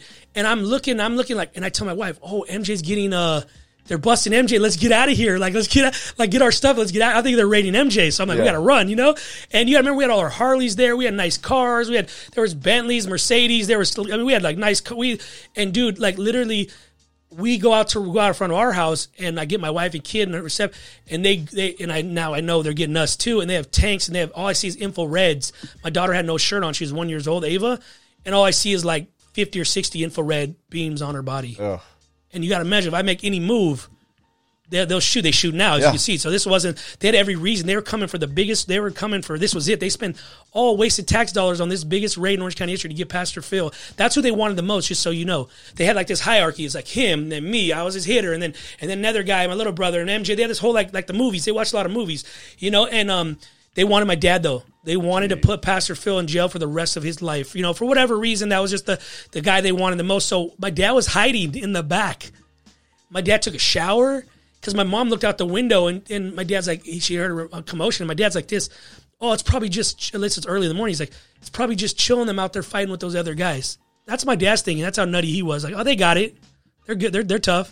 You know what I mean? And then she's like, no, my mom could see because surrounding all the houses are back. My brother's house and ours connected, and like a big pool and stuff. And then on the roofs, all she saw was in camouflage fatigue, SWAT team with infrareds on her. So she's like, I think they're raiding us.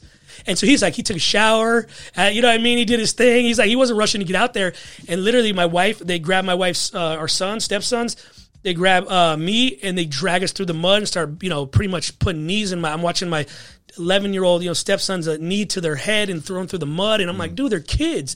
You know what I mean? I'm going crazy. Like, I'm telling the cops, like, nothing's going to happen. I'm thinking small. Like, I'm just thinking whatever. I mean, I was big, but, they get us all on a line, my family.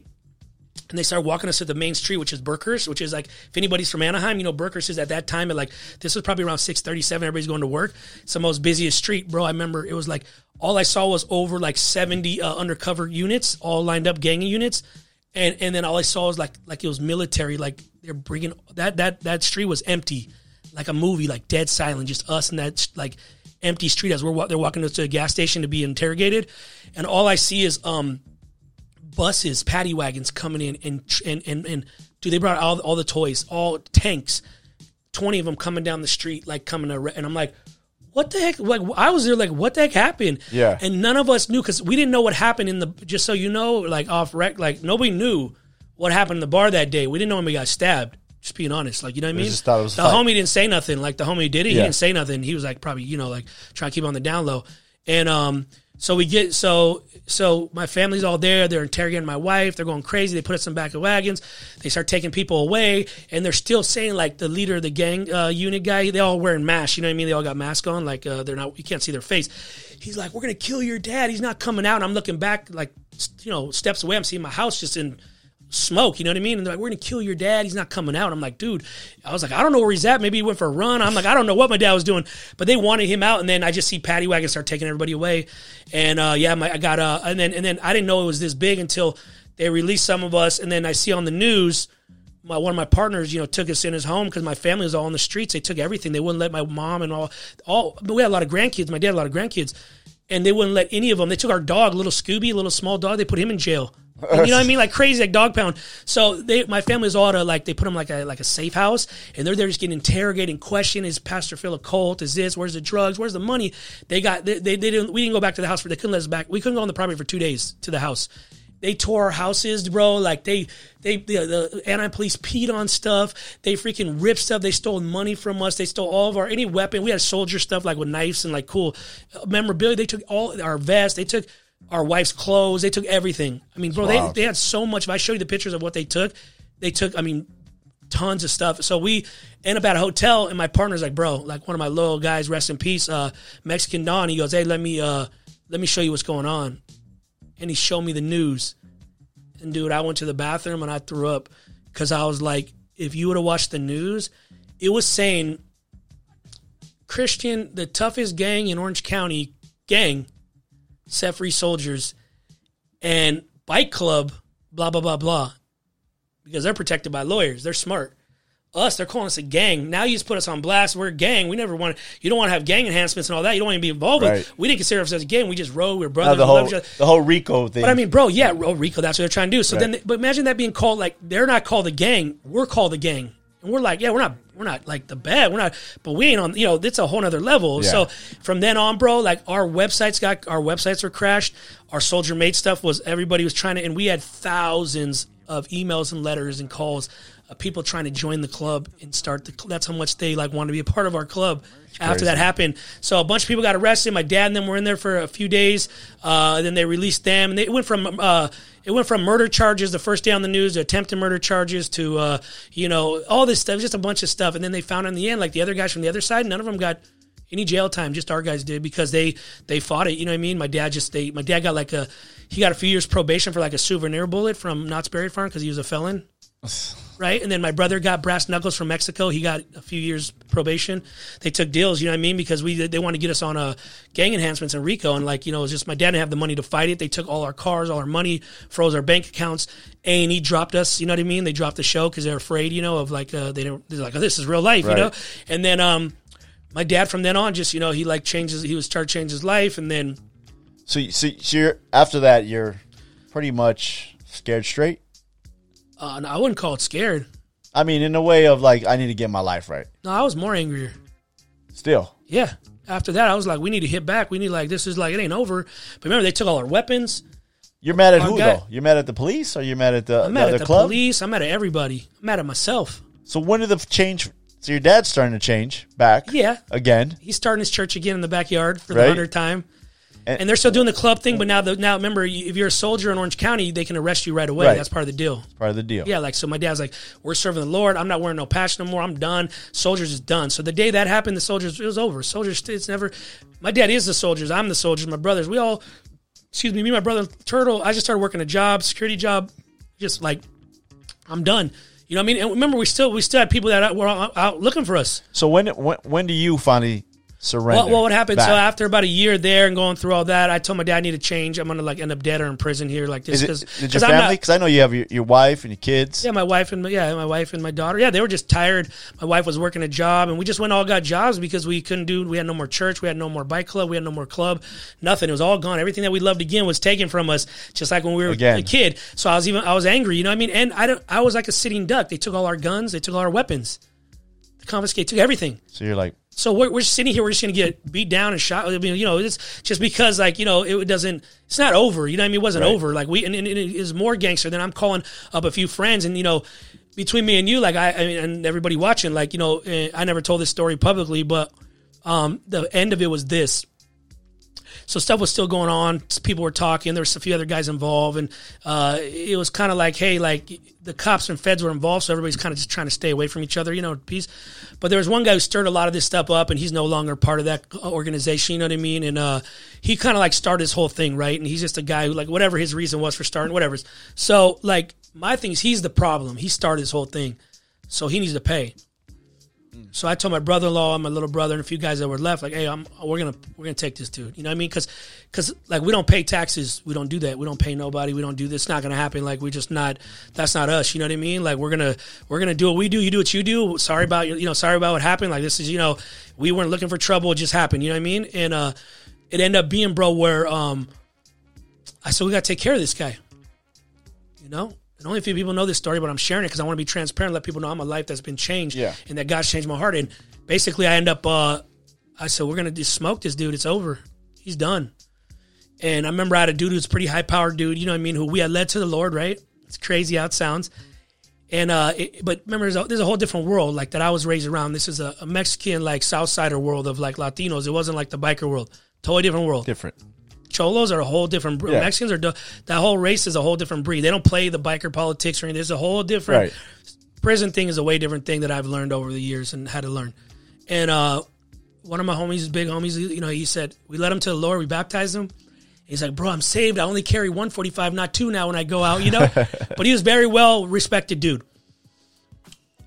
And I knew that we were done. Like, we weren't affiliated with no other club, so it was kind of like, you know what I mean? We were us, so we didn't have a big group. Right. So I know if we were going to have to do this, we need some backup, you know what I mean? And so I asked him to help us with the situation, and we're literally 5 minutes out on our way to go handle business. And this God used this, high-powered dude, like, who's probably done a lot of bad. I know that. He turned around and stopped the car, and he told me, and he said, remember, I think about my wife and my kid. I mean, these are all things, and I'm like super, just like I'll go to jail for the rest of my life to protect my dad and my wife and everybody, right? Because I figured once this guy was out of the picture, it was over. Like he was the one who kind of started the beef. It wasn't really an organization thing or a club. It was more like this guy. I felt like in my mind, this is my feelings. So I basically wanted to smoke this dude, and the dude told me, looked at me, and he talked like this. He goes, "What are you about, bro?" That's how he talked, right? Little dude, like Joe Pesci looking dude. Like, so I mean, the hitters you see on the the big tattoos, the big tough guy. I don't know, those guys. I see those guys get knocked out the quickest. I'm talking about these little dude, like with a lot of power. Yeah. Like firepower. Yeah. And a lot of gang stuff, like And he goes, "What are you about, bro?" He told me, and I said, "What do you mean? What am I about?" He's like, "I mean, I'm gonna do this, but we can do this, but there's no coming back from this. And now you roll with me, like you're with us." And I've always respected you because you never asked me for no favors the years I've known you. That's what he told me. You always handle stuff on your own. And he goes, but once you do this, it's like, you're going to serve somebody. You're going to serve us. Yeah. You're with us. Yeah. Like you're the and we So you're using this calling card. Yeah, because I felt like that's what I needed to do as a man, because I was upset and angry, and I was like, "Hey, they ain't gonna mess with my dad or my family. This is my way of being the hero." Right. And I wasn't gonna I didn't care if I died, and I didn't care if I died. You guys, my wife or anybody knew me, I didn't care. Like I was down for the cause. I love that. I love the club. I love my family. I was the first to be in there and throw blows and be back up my brothers. It was what I loved because I was hurt by the church. I was hurt by family members, whatever. You know what I mean? I was like, that's what I loved. That was where I felt like it goes back to me and my dad's relationship. We didn't have a great relationship. He loved me, but we didn't have no conversation. I didn't know nothing. But my dad loved me when I was like defending him. My dad loved, like when I smacked somebody who talked bad about him, I felt like that's my boy. That's my boy. Yeah. So our connection was that. That love was from that. From that. So I felt like I love this dude. I love my wife. I love my family. This is the way to protect them. So this guy, is terrible the thinking. OG's like, "Hey, bro, what you about, bro? You about Jesus or you about this?" He starts preaching to me, and I'm like, "Oh my goodness, like this is crazy." Like I mean, I'm literally 5 minutes down the street from this tattoo parlor where the guy worked at. Like it's on. Like I mean, I was set in my mind. I didn't tell my wife and tell nobody because I do a mission by myself with him. And I remember telling him, like, "Hey, bro, if I don't make it, kiss my wife." Like I was telling him, like, tell my wife I love her. Like I did this for the family. Tell my dad, because they knew nothing about it, right? This is a story I'm telling now. I talked about my dad years later told him about this, but I wanted to stop the madness. I thought that would stop it, which would have just made it worse. And it would have been back and forth.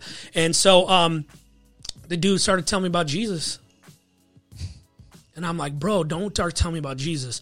He said, "Man, Jesus died for you, bro." Like, and I was like, "You're like, dude, you're supposed to be my guy who's hyping me up to do this, And he could have very well, like, that was what he did. He did his thing, and he was like, "You sure you want to do this?" He's like, "I got nothing like to live for, homie. Like, I got no family. I got nobody. You got a family."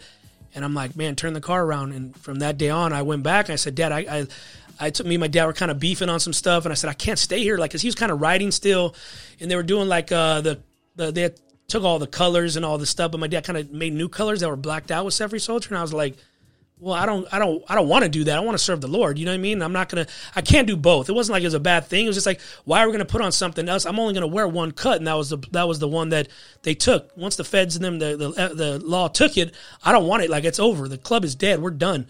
And we need to move on with our lives. We need to serve the Lord, or we need to do this full time now. And my brother and us had a lot of people writing us to want to be part of the club.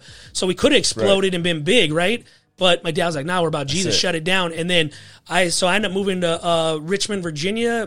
So now you're all in for Jesus. For Jesus. Well, I don't know, all in. I didn't have like the come to God. I mean, that was a come to God moment, maybe the start of it. I take baby steps to Jesus. You know what I mean? Like it wasn't like all in. I still didn't trust nobody. I was paranoid every night, like waking up, looking out the window, and so I said, I got to get out of Orange County.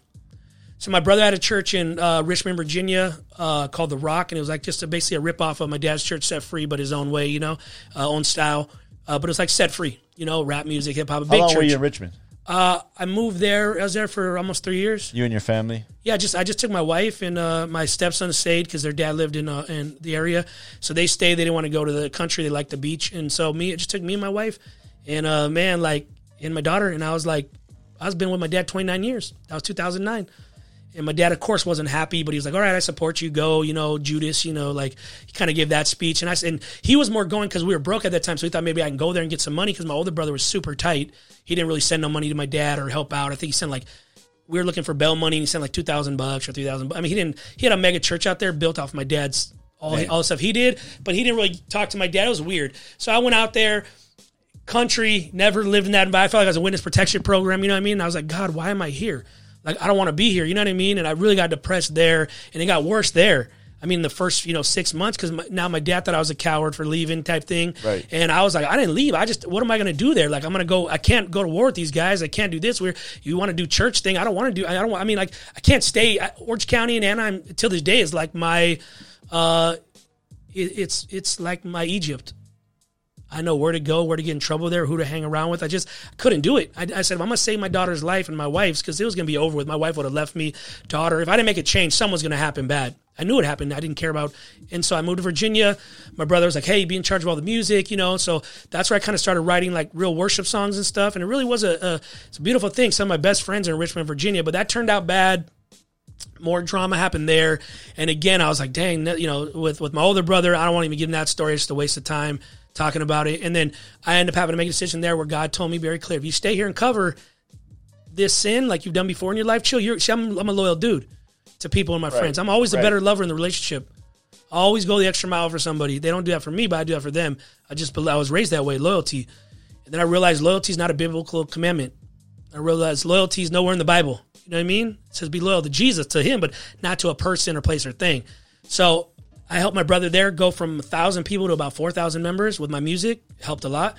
Brought in all this worship, and I started worshiping. That was it was all part of the journey. It was part of the change. Sure. Where I started writing worship songs, and then people started falling out, and like people started worshiping and crying. I didn't even know what was going on because I never felt that way. So I knew Jesus was working on my life. So were you musically? I mean, you're musically inclined because of the rap days. I was just into hip hop, and then about 2002, 2003, started dabbling with worship. Because I think that's the trippy part about you, man, is that I listen to your music, and it's a little mix of everything.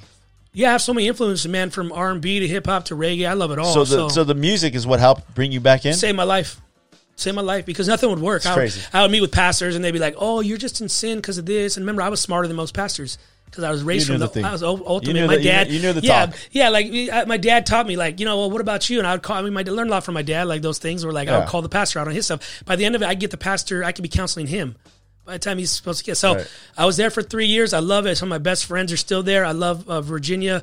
But I didn't want to leave. I had a nice house on like had a stream in the backyard. It was very peaceful. I ended up loving it, but still, I couldn't stay there because of the situation with my brother. You know what I mean? I don't want to get into that, but you can Google that. It's very Googleable. It's no secret what happened there.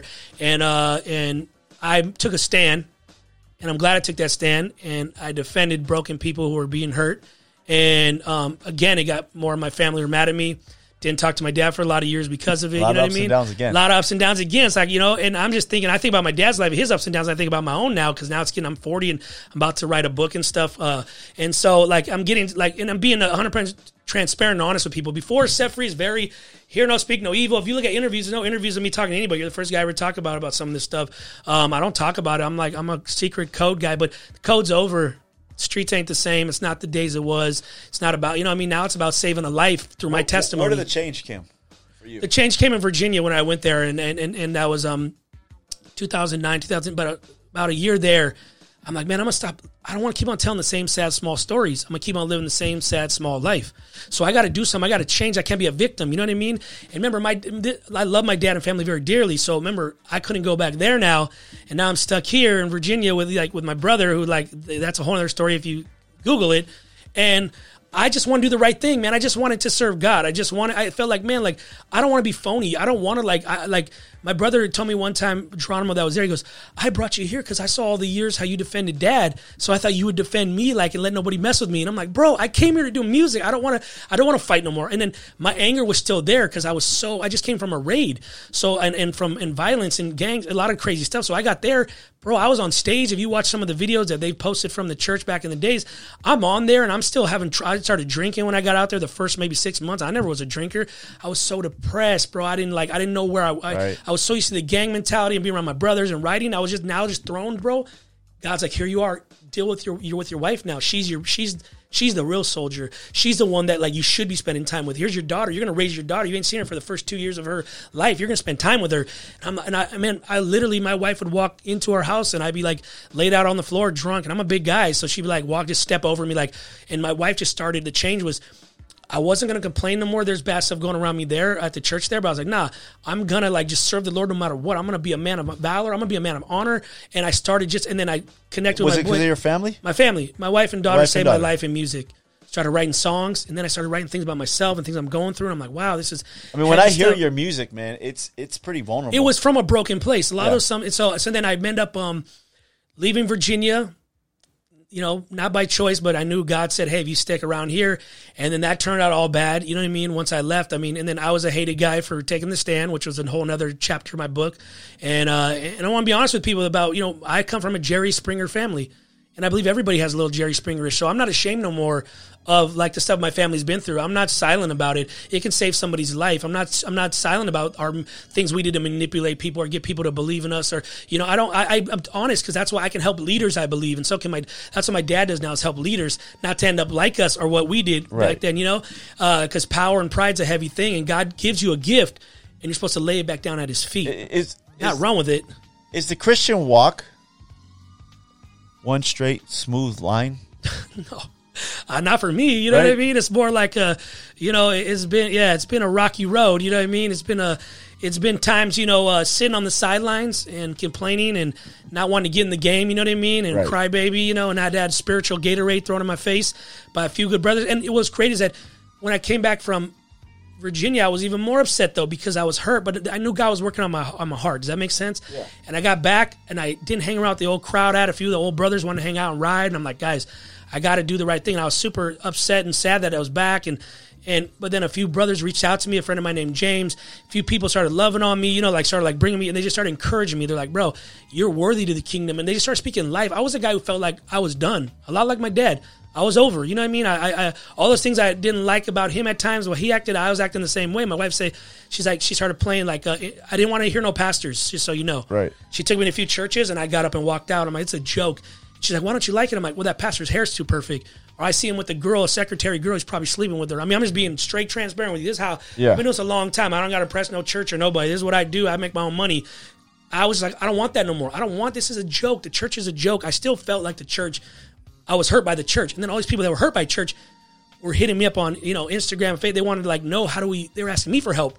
And I'm like, well, I'm still working on how to deal with the church. And, and then they're like, well, let's do our own. So I started doing little ministries slowly, not calling them a church. And then me and my dad weren't talking for a lot of years. Then we reunited, and I forgave him. He forgave me. You know what I mean? And we just loved on each other. And I realized I got to start talking to him about all the things that bothered me about him. And he's got to tell me about things that, what he grew up with and what he went through. And I think that's the most powerful thing. I think God did all this because I have the best dad and family relationship I've ever had.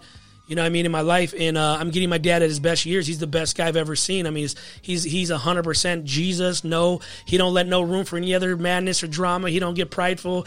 And that taught me. So me and my wife give back and poor, don't have no money, from Virginia. I mean, just bad times, right? It's just again starting, but people started praying for me, and I could have went the other route and been gangster again. I'm like, no, I'm gonna write songs. I kept on putting out music, kept on putting stuff, and I kept on and then we moved to Burbank. I had an opportunity there with the Church of God. They gave me an opportunity to go there, and they had a building there, you know what I mean? So I was like, my dad's like, I know you don't do ministry no more like that. Do you want to, I was like, yeah, cool. Pops always still had the connection to stuff, he just had the magic, and I'm like, thank you. You know what I mean? We weren't even cool at that time. I just didn't want to live in Anaheim. I was in Anaheim, I think, and I don't want to be near him. Right. Or near, I still a little bit at war with, still at a war. No, I just didn't, we weren't even at the relationship we are now. This is like 6 years ago.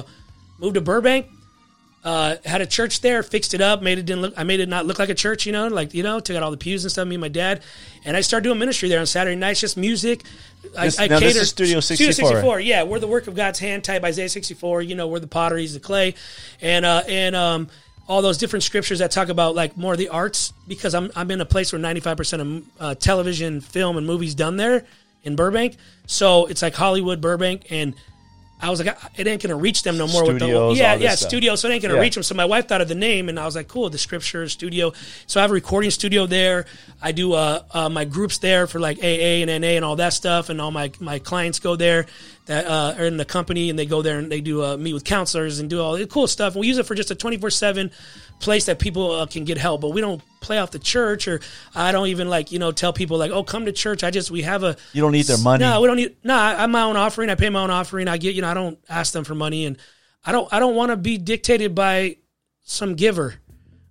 I'm not doing it no more. I've been through the church, drive 200 miles to play somewhere, and they give you, gas. They give you $25 in gas and pizza and punch. Those days are over. Those days are done. Yeah, I mean, I paid my dues. Everybody should do that. If you're a musician, rap guys hit me up all the time. Like, I want to be like you. I want to do worship. I want to rap. Go get in a van and travel the world with no money and do it for Jesus. Just do it for Jesus bucks. So we got to wrap this up. I know you got to get going. What is the story of Chill? If you can sum it up in 1-2 sentences, what is the story of Chill Aguilar? I mean, it's unwritten. Yeah, I mean, right? I'm just getting going. But up until this point.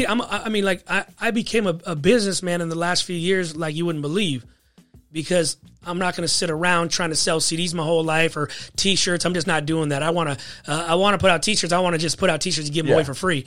Because churches they'll hey, can I get a free CD or free shirt? I'm not doing that. My thing is to just give it away. But yeah, I guess me is this. I was a church boy, turned hurt boy, and now I know my worth, boy.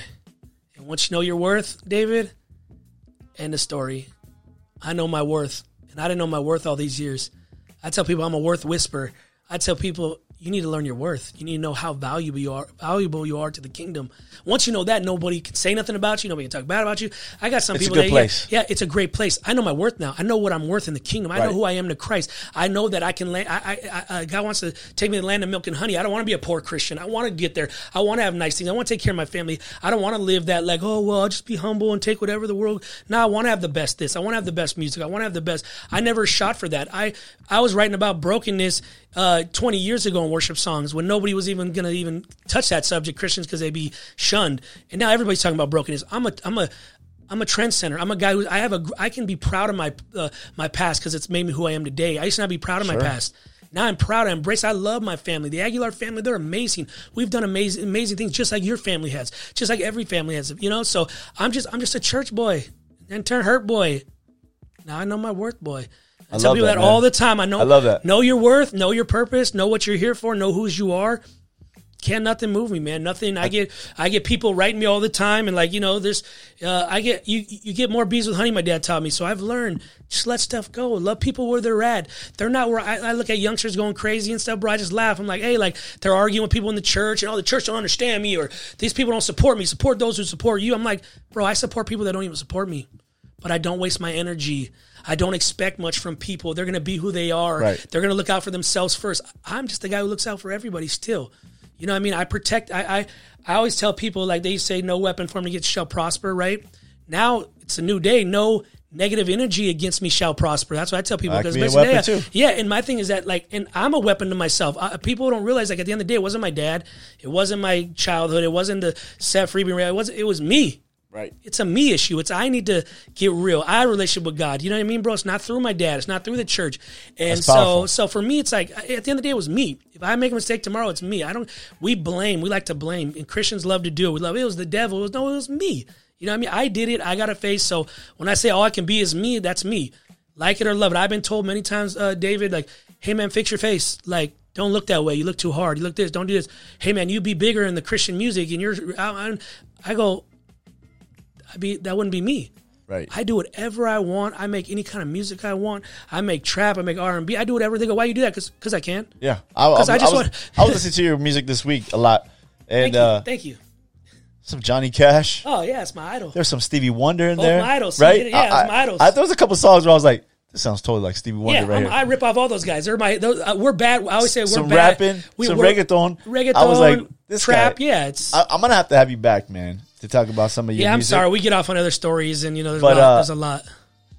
This is my longest podcast, man. Sorry. Hey, if you're watching it still, that means it's a good podcast. It's legit, though. I'm sorry. It's a lot. It's a lot of history. I think a lot of history. I think the biggest takeaway for me, man, is you never quit. And I think whether it was church hurt from your pops, the law, people hating on you guys, I mean, a lot of your music, you talk about not liking yourself or your appearance. Yeah, it was never those people. I struggle with being fat. I struggle with all that. See, I'm a realist. You know what I mean? I struggle with abuse. It was so much. Here's the thing is that, like, it never, for me, I come from a family of my dad was a very egotistic. I mean, the guy's 73 and still looks like he's 40. My point is I come from that, always having to fit in, look this, competition, relatives, family members. It was very, very tough growing up in that situation, but it made me who I am today. And I think that's the most powerful thing about your story, man, is all that negativity. They say that the best songs are written in pain, and when I heard when I heard your music, which is a ton of music on Spotify and everything, I could hear that. Yeah, I got hundreds of albums that didn't come out. Yeah, it doesn't come off though as egotistical. It comes off like I can feel it, and I was knowing you and I've heard your music, but when I really listen to it, I'm like, and I hear this story. And know everything that you've been through, whether Googled it or whatever, heard about it in the church. It's still it means so much more now, I think. Yeah. And I give you props, man, because you made it through. And I mean, it's standing. Yeah, it's a great testimony. I mean if you write that book, I'm writing a book. I'd buy it cool. because it's insane. There's one person that would buy it, and I think that a lot of people think that. Or could think you're lying, making up stories. But when people, you've been there, you've done that. This is all legit stuff. And like you said, you don't have to make it up. It's all there. It's all on the computer. Bro, Street Gospel is the first podcast you ever hear me talking about. I appreciate that, man. I mean, so I'm saying, like, the reality is it'll show, but history don't lie and videos don't lie. No. Music don't lie. I always tell people, like, oh, yeah, I was rapping, singing before. I remember Sindog from Cypress Hill said, hey, bro, this was 20 years ago. He heard me and my brother rapping somewhere. He came to see us at a show, and he goes, you should be like a rapper-singer. Before all these guys are singing on rap. But I don't get mad at that. I just said, before Ty Dolla $ign, I was doing that. But I don't hate. I love the younger generation. I'm the dude who throws gas on people's fire. You know what I mean? Like, right. I'm that guy. I don't throw a brick. I've always taken that from you. I always taken you as a positive dude. Like, never a hater. That's the last thing. I don't need to be. I've probably been more of a hater than you. I don't need to be. But I never talk music, seen you. I've never got that impression. Well, there was one time in my life that, like, I was super negative and angry, and that's why I told you my wife was a big part of. I wouldn't go to church, and I hated it. This is when I came back to Virginia real quick, and she started playing me all these. Not Joe Osteen, but like all these like very motivational dudes, like they aren't even saved. You know what I mean? Like Les Brown, all these guys. And dude, they really did help my life. A lot of these motivational dudes, like, just inspire me. This guy, Tim Story, is a friend of mine. They just spoke life into me. Right. They weren't up there Bible bashing. They weren't up there telling me what a terrible. I didn't even have the person tell me how terrible it was. Somebody to be your friend. And that's what, exactly. And then they were friend me when I was a sinner and I was broken.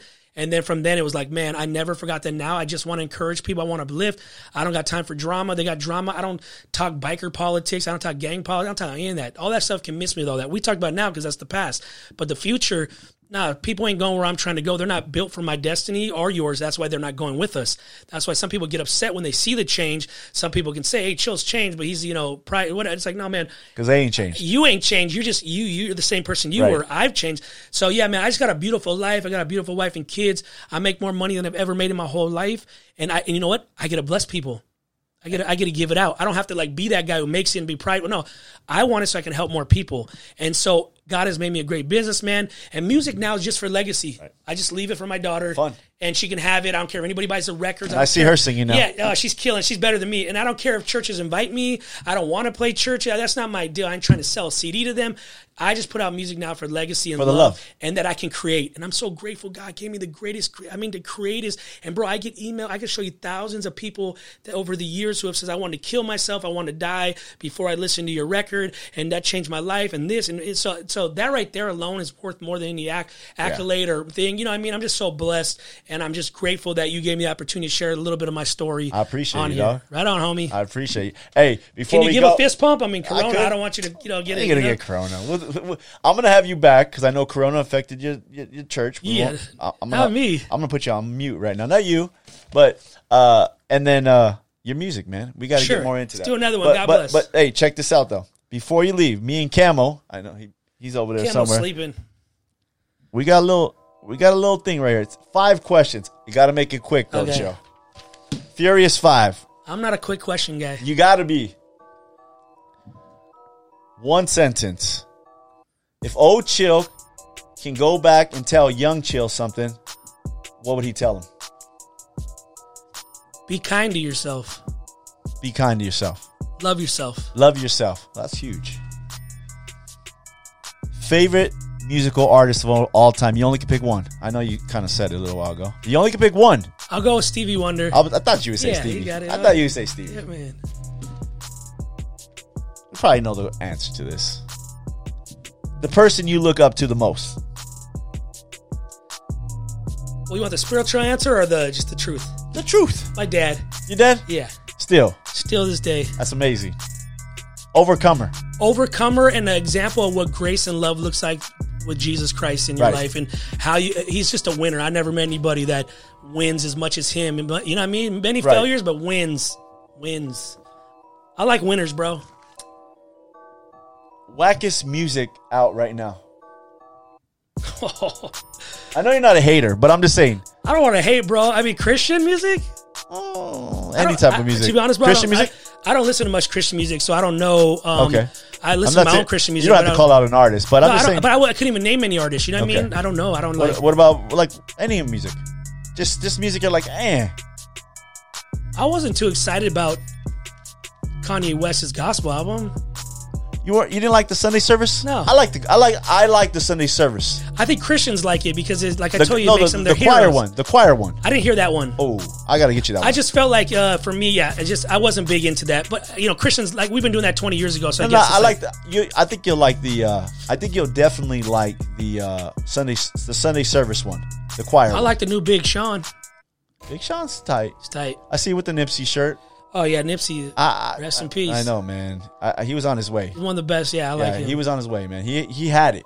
He had it. There's a young guy, a Christian guy I do like. His name's Purpose. He's dope. Yeah. Young guy, really cool. All right, so we'll go. MC Valiente, he's cool. There's a few Christian kids I know are dope. If you could tell the church one thing, just one thing, Chill. Let's make it quick here. Church, one thing. What would you tell the church now? I'll kill you too. Love and forgive and love. Forgive and love. Just love them where they're at. Forgive them, man. You know what I mean? It's not personal. They ain't can ever meet your standards, but just love them where they're at. That's why the churches are empty, because kids and everybody are afraid to go back. I don't want to go back. There's no love there. Some love, man. Not all of them, but a lot of them. Just love. More love than law. You know what I mean? Me and my wife talked about that, and we said our kids could almost do anything, right? And we'd still love them. That's Jesus. That's Jesus, right? Yeah, they got him twisted. I mean, yeah. My God's different, bro. He don't trip on all that stuff everybody says he trips on. last question. Ooh. I gave you 6. These This is are good number questions. this is number 6. So this is a furious 6 today. But me and Kat were laughing about this one. You only can pick one of these rappers. Frosty or T-Bone. Oh, Frosty by far. Really? I ain't a T-Bone fan, yeah. You're not a T-Bone fan? I got a love for T-Bone. Okay. T-Bone, if you're watching this, I don't even, you don't even know who I am. I don't know who you are, dog. I'm not a T-Bone. Never been T-Bone Boom. fan. There it is. You never Okay. heard me bump T-Bone. Boo. Chill. He can come see me if you don't like it. Oh, I appreciate you, Chill. Appreciate you. We're gonna wrap this up. My man, Chill Aguilar. You can check him out at Studio 64. Not 54, 64. How about that? You got to check him out at Chill Aguilar. Check out his music on Spotify. But we appreciate you guys checking us out today. I know this was a long one, but hey, Joe Rogan goes for like 4 or 5 hours with good guests. Chill, he had a great story. I mean, it's long, it was interesting, but the most important thing to me was it's true.